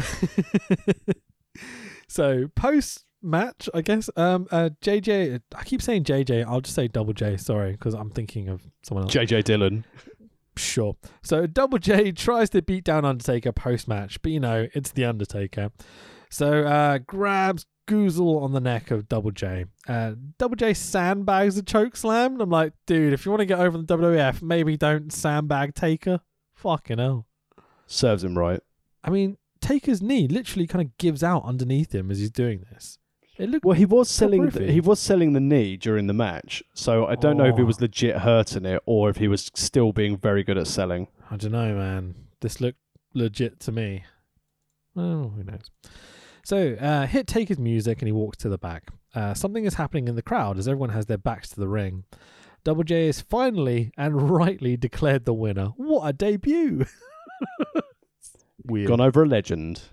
Yeah, sure. I mean, he's a Hall of Famer before The Undertaker is. Oh, well, technically, yeah, you're right. I mean, it's not like Undertaker won't be, unless he rapes a kid or something, And he's also held more world titles than The Undertaker. Sure. I mean, it does depend on what you count as a world title. The TNA title's defended around the world. It's a world title. I'm not even sure I consider the WCW World Heavyweight Championship a proper World Heavyweight Championship, but whatever. God, Arquette. Yeah, it's weird, isn't it? It's that year in, 2000, where they had 56 title changes and 5 vacancies or something. Yeah, Kenny Rock won one of those. Sure. I wonder if you could edit the Wikipedia just to add Kenny Rock into that lineage and anyone would notice. I'm on it. just for a few months. Or you could do one of those, it changed hands on the same night, just add you into Lex Luger's run or something. No one would notice. I think I'll throw myself into a hardcore title run. I just popped myself by going Lex Luger's run. Lex Luger had a run with the championship. So, I suddenly realised what was happening in the crowd a second ago, because Cole is with a very young Mark Henry up in the rafters. Somebody gonna get their ass kicked. Not yet, but soon. Cole keeps going on against 3-6 Mafia were there from the get-go. They just weren't his entrance music, all right? Fair enough. So Cole's talking about Milton Bradley. What the fuck is this? No idea. All I could think was Michael Cole. Boo. I think it was the sponsor or something, but I don't know. Mark Henry, considering his immediate future, thinks Stone Cold Steve Austin will beat The Rock tonight. You're like, hang on. That's not the name you were meant to say. Faces got to stick together. Well, I guess. Speaking of which, the WWF Intercontinental Championship match of Stone Cold Steve Austin, our current champion, versus The Rock. No longer Rocky Maivia or Rocky in general. He is now The Rock. And this is the time when The Rock was in the nation where there was the leadership dispute between Rock and Farouk. Sure, which definitely goes over a vast majority of 98, at least the middle bit I seem to remember. So he has D'Lo Brown, Farouk, and Kama Mustafa with him, accompanying him. I found it very interesting. Kama, the ultimate fighting machine. I found it very interesting that Farouk was standing in front of The Rock as they walked down the entranceway, already telling that story. Yep. Nice bit of foreshadowing. Yeah, really, really cool. So Lawler and JR send us to a video package. We've got Face Rock, who turns heel because he fell in love with himself, as he says in the promo. Really, really cool stuff here. And you know, in reality, die Rocky die. Yeah, sure, man. The fans hated this guy as a face champion. I didn't realize that he won the IC belt as a face and then turned. Yeah, because he was getting so sick and tired of it. And it's almost like WWE, if they're trying to shove someone down your throats and they boo them, that turning the heel could be a good thing for their career. Yeah, sure. How will they learn? Who knows? Well, at least Roman's being sensible and staying well clear, and rightly so. That whole situation is kind of thrown me the last week, where they're not mentioning it, like edit him out of a clip on Raw. I'm like, what? This is the guy that you've been pushing for years, despite all the fans.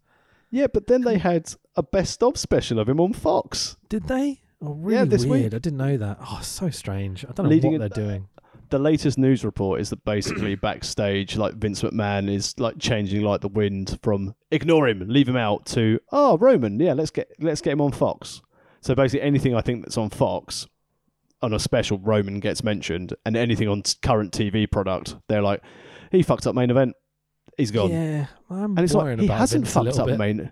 He hasn't fucked up main event. He's keeping him and his family alive. Jesus. I don't think it's anything to do with that necessarily. I think it's Vince, man. Vince is getting a bit weird in these decisions that he's making. Yeah, but can you imagine how much pressure currently? You know? Yeah, how much money he's lost, plus the insider dealing lawsuits, which he's definitely going to get busted on. Trying to sell your big network to ESPN to then have to have a WrestleMania in front of no audience at all. You know. But back in this time, Vince McMahon was on it. Sure. So, Rock's heel promo that's playing over the top of the footage is almost cringeworthy at times. Like, it's really generic. It's like what this man will become is not what he is currently at all. In terms of promo. I didn't think at the time, watching The Rock in 1997, that he would ever become a main event star in WWE, let alone, like, this massive global phenomenon. Sure.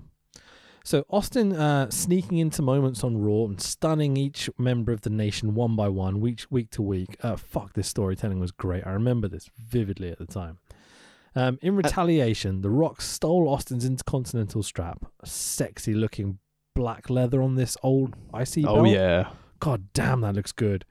So Austin warning Rocky that when his beeper goes off and it reads 316, and then cut to The Rock reacting to his beeper going off in the middle of the ring and Austin jumping him from behind. Fuck, it's so good. And then there's this really weird line from Austin where he says, it ain't a race thing, it ain't a color thing. You've got to assume this is in reference to the nation rhetoric rather than anything assumed by Austin as a character. Yeah, I think definitely aimed at the nation.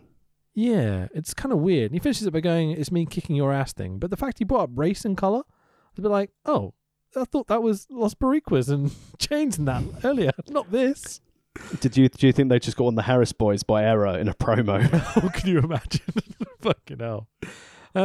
So both these boys can talk. It's a great story, but Austin is miles ahead of The Rock at this point. Yeah, over like Rover. Yeah, massively so. And also, anyone who drives the ring in a pickup truck, It's going to get the fans popping, aren't they? Spoilers much, but yeah. Okay, so there is a promo backstage with The Rock of the Nation. He's really relatively monotone and says he's the best. You know, it's kind of weird seeing The Rock with this lack of personality. But he's starting to call himself The Rock rather than Rocky Maivia, and you know he's over as a heel. The chants are immediately prevalent. There's this constant Rocky sucks chants. You know, He's doing his job as a heel. He's dining off the fans now, and that's the nice thing to see about The Rock in late '97. He's really starting to know how to push the buttons of the audience. Yeah, he's starting to learn, and having a guy like Austin next to you, it's not going to hurt matters. He's fucking great. And the professional rivalry that these two had throughout their career was a real sign in the intensity of their matches, even for what we're going to cover in a second, for this little 5-minute ditty. Yeah. So the Nation do their Black Power fist in the air thing. There's just enough of a delay on this to then when the glass smashes, the whole fucking arena goes mental. At this stage, the Road Warriors are backstage going, should we be going out? Yeah, like seriously, this is Road Warriors like in their prime pop. Like I know it gets bigger and badder throughout like 90, 98, 99 where it's, you know, earth-shattering movements every time Austin comes out. But to see this guy over like this in the Intercontinental sort of realm, it's you can see there's something very special between these two guys the second they start wrestling each other.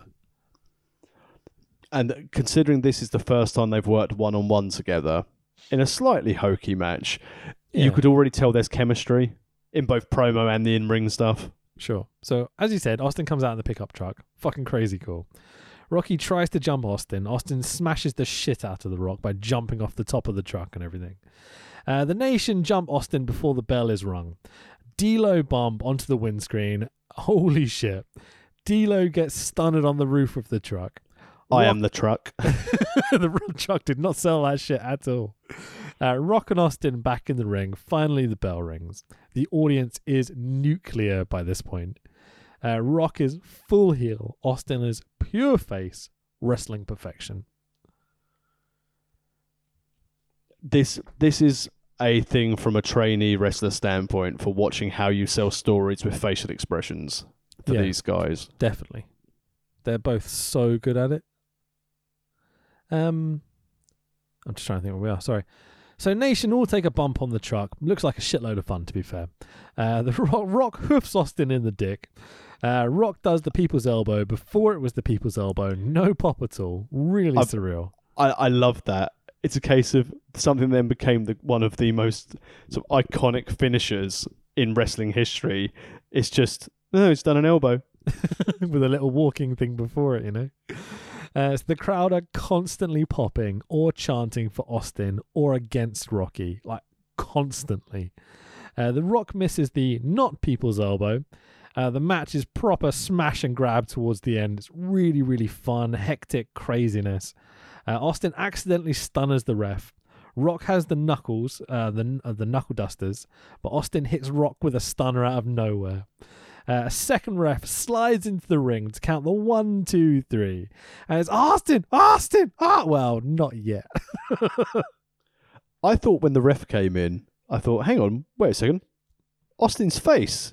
The referee shouldn't be running in to get dupe the bad guy. He's not the licensed official for this encounter. Is that how it's meant to go? Well, you know, I've not read the official rulebook. Oh, it's just so much fun. This match is bloody great. I don't know who put it together. I would take a bet it was Austin mostly. It's this character of he can go up against 6, 7 people and still come out on top. Oh, and you Austin's have to appreciate the reason why not only is this quite a short match, but why there's so much out of the ring stuff for the 5.5 minutes that we get is that, you know, it's SummerSlam in that year or the year before. Was it SummerSlam 97 where Owen dropped him on his head? I think it was after this. Because I thought it was like because this is Austin was pretty slow since SummerSlam of that year. Yeah, but I could have got my timings out. Because we're in December 97, and by WrestleMania 14, which is 98, he's main eventing. So yeah, this must be the comeback after the neck drop. I think so, because he'd still be the IC champion from the time because he didn't drop the belt. Makes sense. And yeah. So that's where that's why I think that it was a little bit short, but it was a main storyline, and that would also explain why Austin was still coming out and attacking the nation on Raw, because he was limited in what he could do. But it was a great sample. It was the sampler menu leading on to the fantastic banquet that we're going to dine on for the next 3 weeks. Much like this pod compared to the next 3 we're going to do, you know? These are like the tasters, the prequels, the whatever you want to call it, into the main events of 15, 17, 19 WrestleMania. I'm looking forward to them so It's going to be great. Man. Yeah, sure. So, time for your main event of the evening. A video package kicks us off with Shamrock making people tap out to the ankle lock. HBK promo, the twisty leg stuff, you know what I mean? I loved it. So HBK sat in his little wheelchair, saying that he's been working on his ankle strength, and then Triple H is just twisting this ankle like 720 round, and HBK's going, I think I've got a little bit more in me. You've almost reached my pain threshold. Got a leg up on the competition. Yay! Proper banter. The Neidhart storyline post screw job. Yeah. It's nice they kept him around. It's all at work. Why would he be there if his actual brother-in-law got fucked over? Big money. Sure. So, very cool last image of Triple H and Shawn Michaels in submission holds by Sergeant Slaughter and China. And who's arresting? Kenny Shamrock. While China is being held back in the corner leading into this moment. Really cool footage. That's just the best setup. But then from something so great... Yeah. So Shamrock does a wooden promo backstage with Jim Cornette. Talks about hurting him in his zone and squealing like a baby. Shawn Michaels, you're an excellent champion. You are an excellent athlete, but I is going to beat you tonight. Oh, come to my zone and I will hurt you in it. It's very deliverancy. I am a fighter. I fight for championships. I is the Lion's Den. So we get the cage lowering music kicking in here. At least what I know is the cage lowering music, but no cage tonight. Oh, fuck me. And just to let you know that this was 1997, and I watched an episode of Impact last night with Ken Shamrock in the ring with Sami Callihan and Michael Elgin. And fuck me, would you believe it? The Shamrocks got worse. Oh, really? Oh, Jesus. Okay. So maybe we'll shake hands and go for the Impact Champion title, world title together. It's like, oh, Kenny. He sounds about it stumbling over his words as much as I do, to be fair.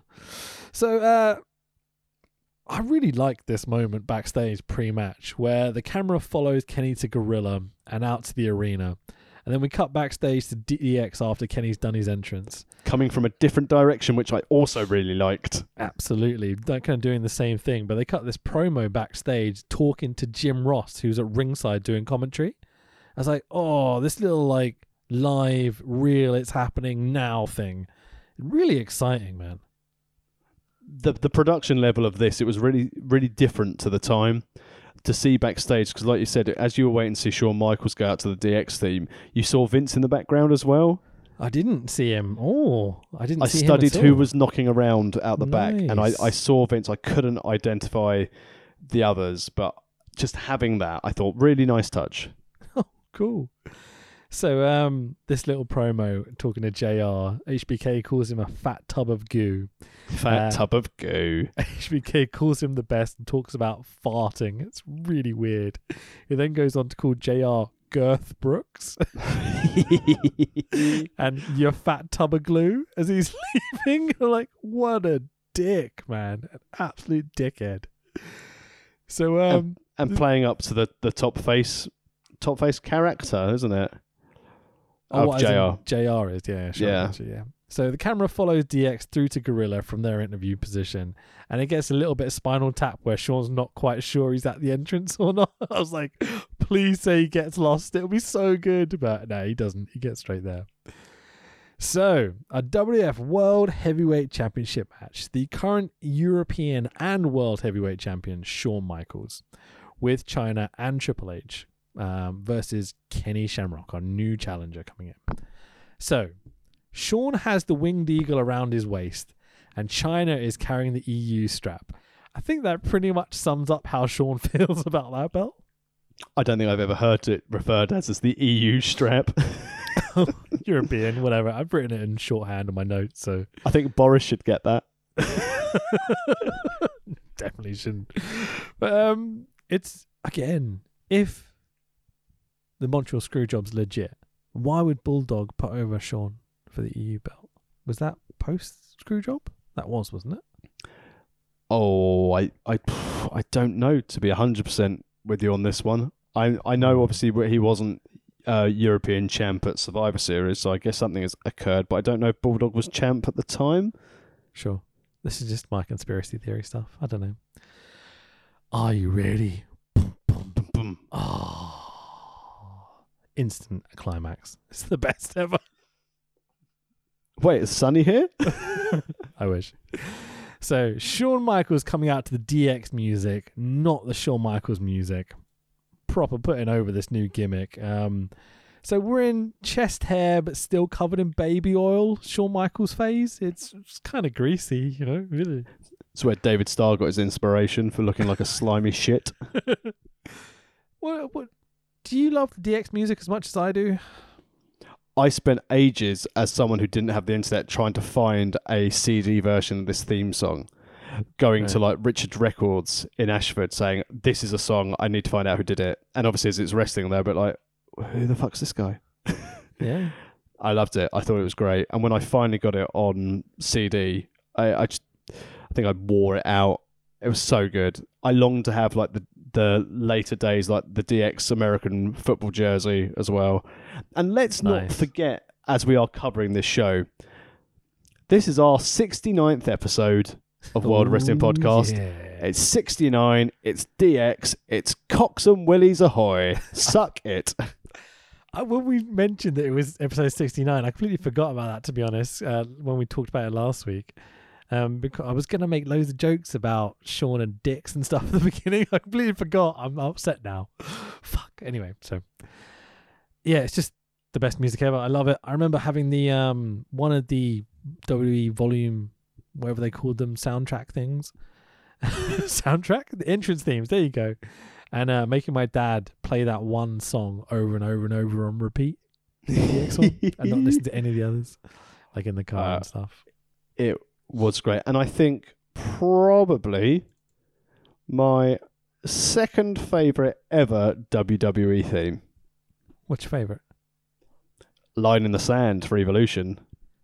That's the incorrect answer. I think you'll find the correct answer is Unicorns and Rainbows by the Adventure Lightspeed for Tex Williams. It's the Beverly Brothers, dude. Come on, you're better than this. I'm definitely not at 11 o'clock at night. I'm not. So Kenny's trying to MMA Sean. Sean pokes Ken in the eye and goes to work.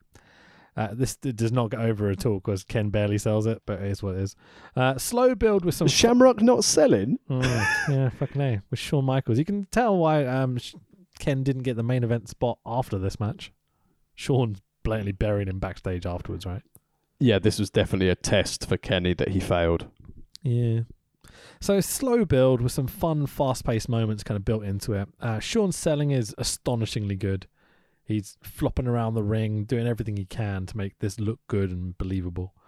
But you've got the classic problem of Ken is kind of over as a face, as a legitimate bad guy. But Sean is way too cool to be the heel. Yeah, and if you're going to have a whole pay-per-view dedicated to your heel faction with the coolest theme music in wrestling at that time, and to be fair, probably to this day, what do you expect? Yeah, I would say Aleister Black to this day is better, but I know what you mean. Just being picky. But I totally agree with you. This whole show is dedicated to these guys. This is the pinnacle of this show for sure. And the fans are not really so much into it, I would say. I think that's fair. By this point. They were very, very much excited for Austin Rock, and I think this suffered because of that. Had they done Austin Rock, then Jarrett Undertaker with some shenanigans, and then this as a main, I think the fans would have allowed it to breathe a bit better. Yeah, but I agree with that. I think by the end of this show, because Kenny wasn't a believable challenger to DX, after Montreal, anyone who was in the know and reading the dirt sheets would know that Shawn Michaels essentially is in on it, so Vince owes him. So he's not dropping the belt. They've named a pay-per-view after him. So it's unlikely that Kenny's going to go over at DX's pay-per-view. Sure. The story of the match is generally quite fun. It definitely feels like Shawn is dragging this match along. DX tried to cheat, but Kenny is too good for it all, too strong.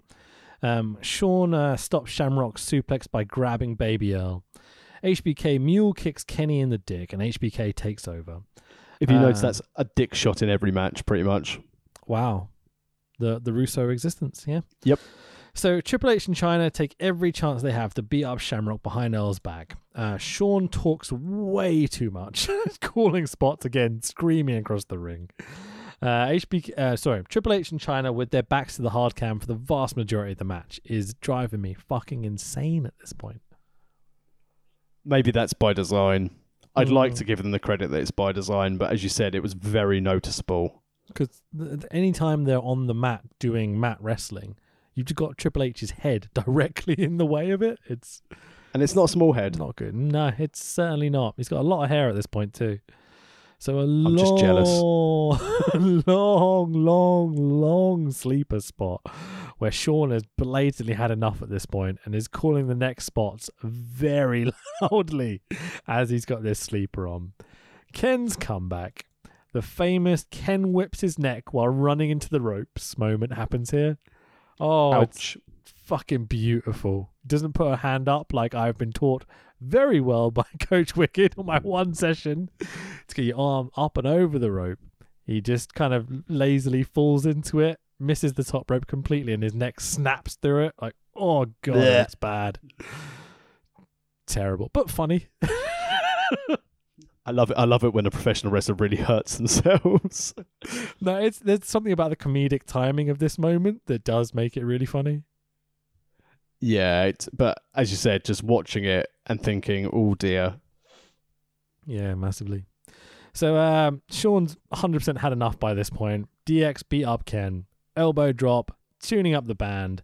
Belly to belly by Shamrock. Triple H and Chyna run in. Blatant interference in front of the ref. Earl throws out the match. And your main event winner by disqualification is Ken Shamrock.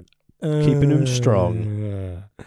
Yeah, what a shitty finish. I mean, it suits DX, and this is the DX pay-per-view, and we can't have Ken be buried quite yet by Shawn because we've lost Brett. We've got to have someone there.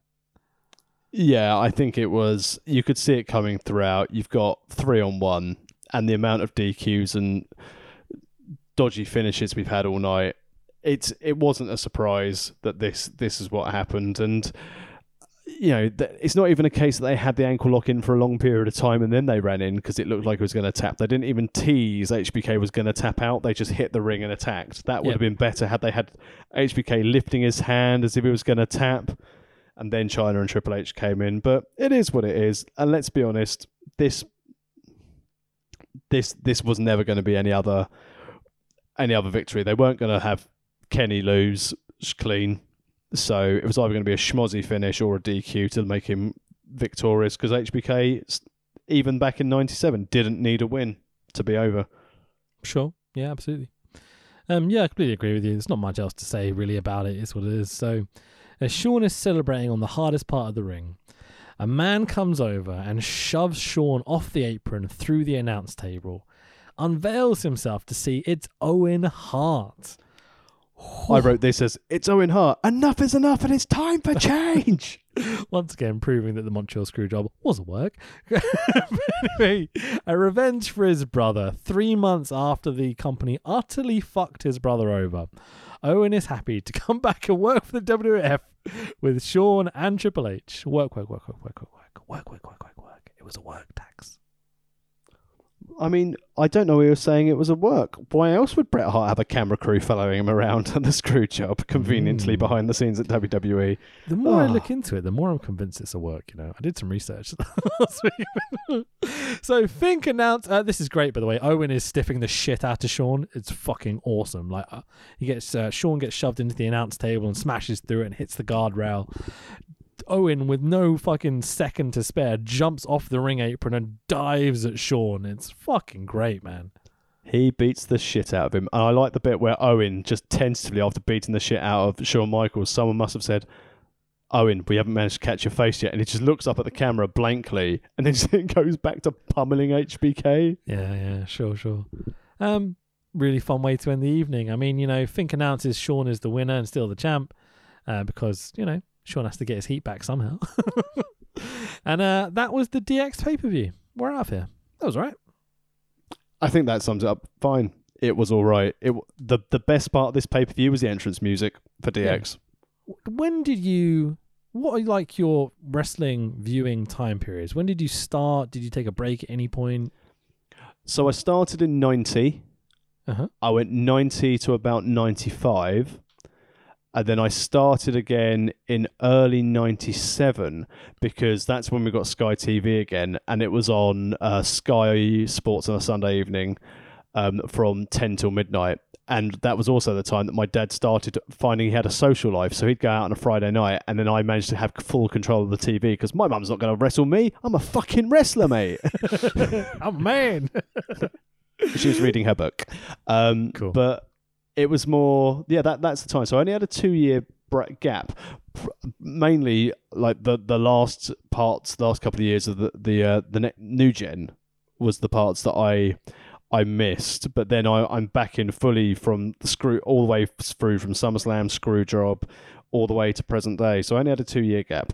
Cool. So you'd have been, 15, 16 around this time period, 97? I think you're being very kind to me. A bit older? I was 14. Okay. I would have been 14 and a bit for the DX pay-per-view. Cool. So what was 14, 15-year-old Tax Williams thinking when he was watching this? What was he? Cunt. No. What was he thinking while watching this pay-per-view the first time round? I think my thought process at this time was, wow, without knowing about the Harris boys, I like the bikers because I like motorbikes. God, how wrong I was. And I used to really like Jerry Lawler, and he's a massive racist paedophile, so I don't think I'm really that good a judge of character at 14. Okay. What do you think of like DX and Rock and Austin and stuff like that? Oh man, DX was the thing. Like I said to you about trying to find the CD of the theme entrance. The theme entrance? The entrance theme. Yeah. And Austin was just cool. He was just so anti-establishment. I mean, again, at this time, I was starting to view a bit more of WCW, so that's when the Flock was probably my main focus at the time. Nice. As like the coolest faction. Because I thought Raven was emo tax. I love it. Oh man, fucking emo tax was little Grebo tax. I say Grebo tax. This is before emo existed. Yeah, sure. Yeah, but that's where I was. So obviously, and obviously Undertaker being because obviously Dark Grebo. Sure. I mean, I took a fucking Undertaker sign to Capital Carnage. Don't you worry about it. I'm there with you. You wouldn't have been there with me because I wouldn't have sat with you with a sign. I was a kid. Leave me alone. But yeah, it was an exciting time for me because it was becoming more risque. It was becoming a little bit more violent. It was becoming a little bit more theatrical and soap based as well. You've now got these hot women coming into view. You then had the light heavyweights, which was a case of, wow, this is innovative stuff I've never seen before. You wouldn't see Sergeant Slaughter doing this noodle ramen senton. Careful now, but yes. Yeah, sure, man. Like, so my thing is that I came in a few months after this show. So these are like the storylines setting up that I started with. So I remember vividly the Royal Rumble 98 is when I first like really started paying attention. It was like just after the Royal Rumble because we got NTL cable so we could get Sky Sports 1. So WrestleMania 14 is really like the first big show that I watched, I seem to remember. In my kind of second time period of pro wrestling. And yeah, I just remember looking back at this DX pay-per-view and thinking it was the coolest fucking thing in existence. I was a huge mark for Triple H, specifically. I like a dick joke, what can I say? Yeah, I remember thinking that Shawn, this is just me being truthful at the time, where Shawn was a bit old for the position he was in. Looking back at it now, I disagree with that. Shawn is the best wrestler in the fucking world. But I remember seeing like the New Age Outlaws and thinking, oh my God, these guys are the coolest fucking thing in the world. And Triple H is the coolest thing in the world. Not, oh, I like Sergeant Slaughter and I want Ken Shamrock to be great and the Legion of Doom. I was just totally into the heel characters and how cool they were. I mean, at least from here, it meant that Ken Shamrock could go and be David Starr's wet dream and form the Union. Sure, that's down the line a bit. But for me, it's Rock and Austin at Prime here. They're so fucking good. Anything they would do, I'd be 100% in for. They're head and shoulders above every single one of their colleagues at this time. Rock hasn't even really got his promo down yet. No, his in-ring work, his storytelling, his athleticism is ideal, and that's the reason why, as we said, everything these two did. As we go through the next 3 weeks of podcasts, and we're going to cover the essentially, as you said, the 2-year builds to each of these Mania matches, how they've both come to their rise of stardom, so to speak. There'll be everything from the moment they threw the terrible shitty Austin doll off the bridge. Sure, I remember. Yeah, I mean, it was incredible. So, but I'm looking forward to those 3 Manias and seeing some other cracking bits. But as I said, we cover this more as a prequel for Austin Rock. It was so nice to have like the DX nostalgia, but as a spot show, just to watch this for enjoyment factor, I can only give this a 2 cornflake from me. Sure. I think as a unique show by itself, it's not great. There's not a lot of solid finishes or anything, lots of bullshit.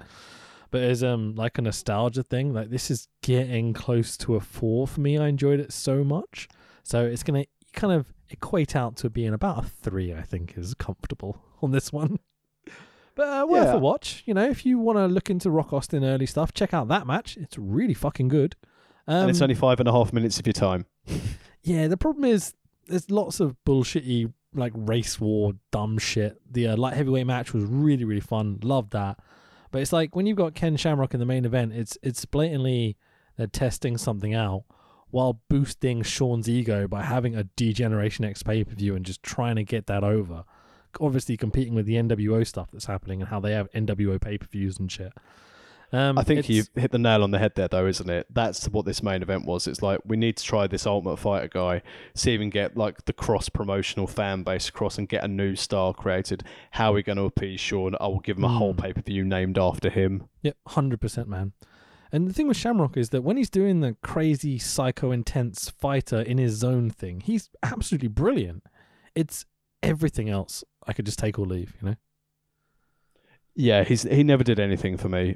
Ryan Shamrock did more for me than Ken Shamrock. And she was on TV for like a couple of weeks. When it was and that was like the Val Venus storyline with her, but that was it. I agree with what you're saying. But when it was Bossman and Kenny in the corporation, they were really good then. It's when they turned Ken face, it kind of got bad again and they dropped him, obviously. But he had some good times, man, in the mid-card. I mean, the Lions Den match. What was that? Was it Blackman? Steve Blackman. Yeah, I thought it was Blackman. Didn't they do one with Double J as well at some point? I can't remember, but all D-Lo, I think maybe? of, let's just remember that he was the gauntlet for the gold winner, and we'll just leave it there for Ken Shamrock. I re-listened to our first TNA pay-per-view, that sounds like I'm saying our first pay-per-view about TNA. The show we did that was the first TNA show. There you go. And yeah, it's fucking hilarious how everyone comes out and is like, yeah, this main event's absolutely shit, isn't it? It's so good. At least WWF weren't doing that crap, you know. Everything had some sort of logical sense to it on this show. Well, most stuff. I think that puts a bow around that nicely for this. Yep, fucking A, man. So, check out our stuff, worldofwrestlingpodcast.com. It's the best place to go, everything. Don't buy our merch right now. Go buy your favourite indie wrestlers merch. I saw an interview this week with a couple of indie wrestlers talking about how he was injured before the lockdown stuff and then has been stuck at home during the lockdown without any dates. And I'm like, fuck, man. So you've been out for like a year? That sucks. Yeah, it's crazy. Go buy their merch and stuff. That was Alex Zane, you know, the guy we saw for Chicago. Yeah. It's a real shame because he was going to have such a good year this year. Yeah, and he will next year. He's not going anywhere soon, but like in a bad way. He will be going somewhere very soon. He's fucking awesome. Also, huge thank you to Will Power and also your good partner for helping edit together our new logos, icons, avatars, etc. Absolutely. It's awesome. I love them. I genuinely love them. That they are incredible. I'm very, very happy to have been part of this podcast, just to have that fantastic piece of artwork of us. Yeah. Very happy. And also for Murder Clown acknowledging the artwork and saying thank you for the honour. So Absolutely, that was lovely. man. The honour is all ours. I'm sure we will agree. Where can people find you on social medias? Hang on, let's just pimp out Willpower. So if you go to our Twitter, or go Viva Willpower on Twitter, I think he is. Yes. Go commission him to do some artwork for you. He does some awesome cartoon stuff. He does our logo, which you can now see on our thumbnail for our podcast. Yeah, he's an absolute dude, so go do that. So I'm Fanboy Rich on Twitter. You can check out my work on Wrestle Talk, obviously. Oh, sorry. It's all right. You never normally shill stuff. It's great. Yeah. Check out Rich's work on Wrestle Talk. He's had over 1 million views of all his videos. So, it's, without wishing to be a massive cunt about it, it's basically over 2 now. Like, it is what it is. The 2 million view man at Fanboy Rich on Twitter. You can follow me at the Tex Williams on Twitter, Facebook, and Instagram. But the best way to interact with us is at World of Rest Pod on Twitter. Yeah, I'm gonna pimp out something here because now I'm doing this. Apparently, it's a thing I do. I've been hanging around the Wrestle Talk boys way too much, Tex. They've changed me. Parts Fun Known is a YouTube channel that the Wrestle Talk boys and I edit for. It's really fun. It's all like silly quizzes like we may do. Hang on, what? All of a sudden people are doing quizzes? No, nothing there. I'm not bitter at all. But they also do things like Parts Fun Known, which is a role-playing game series I edit, which I'm super, super proud of. So yeah, go check out Parts Fun Known, all one word, on YouTube. Go give us a subscribe.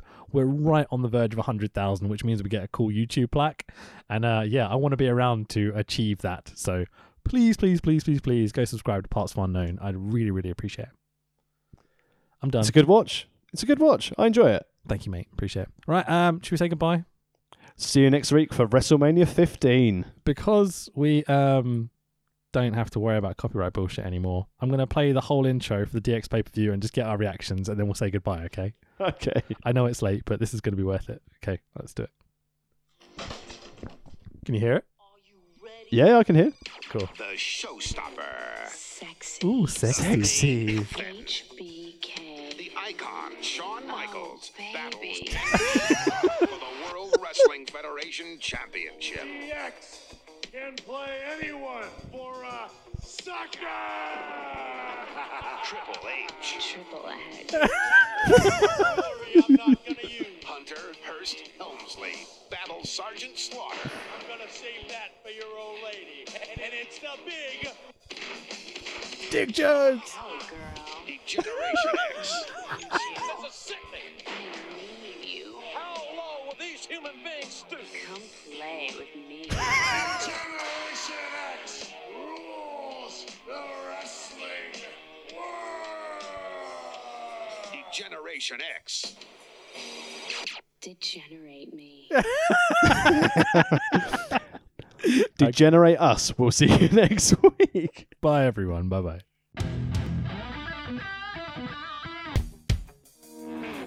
You think you could tell us what to do? You think you could tell us what to wear? You think that you're better? Well, you better get ready. Bow to the masters. Break it down!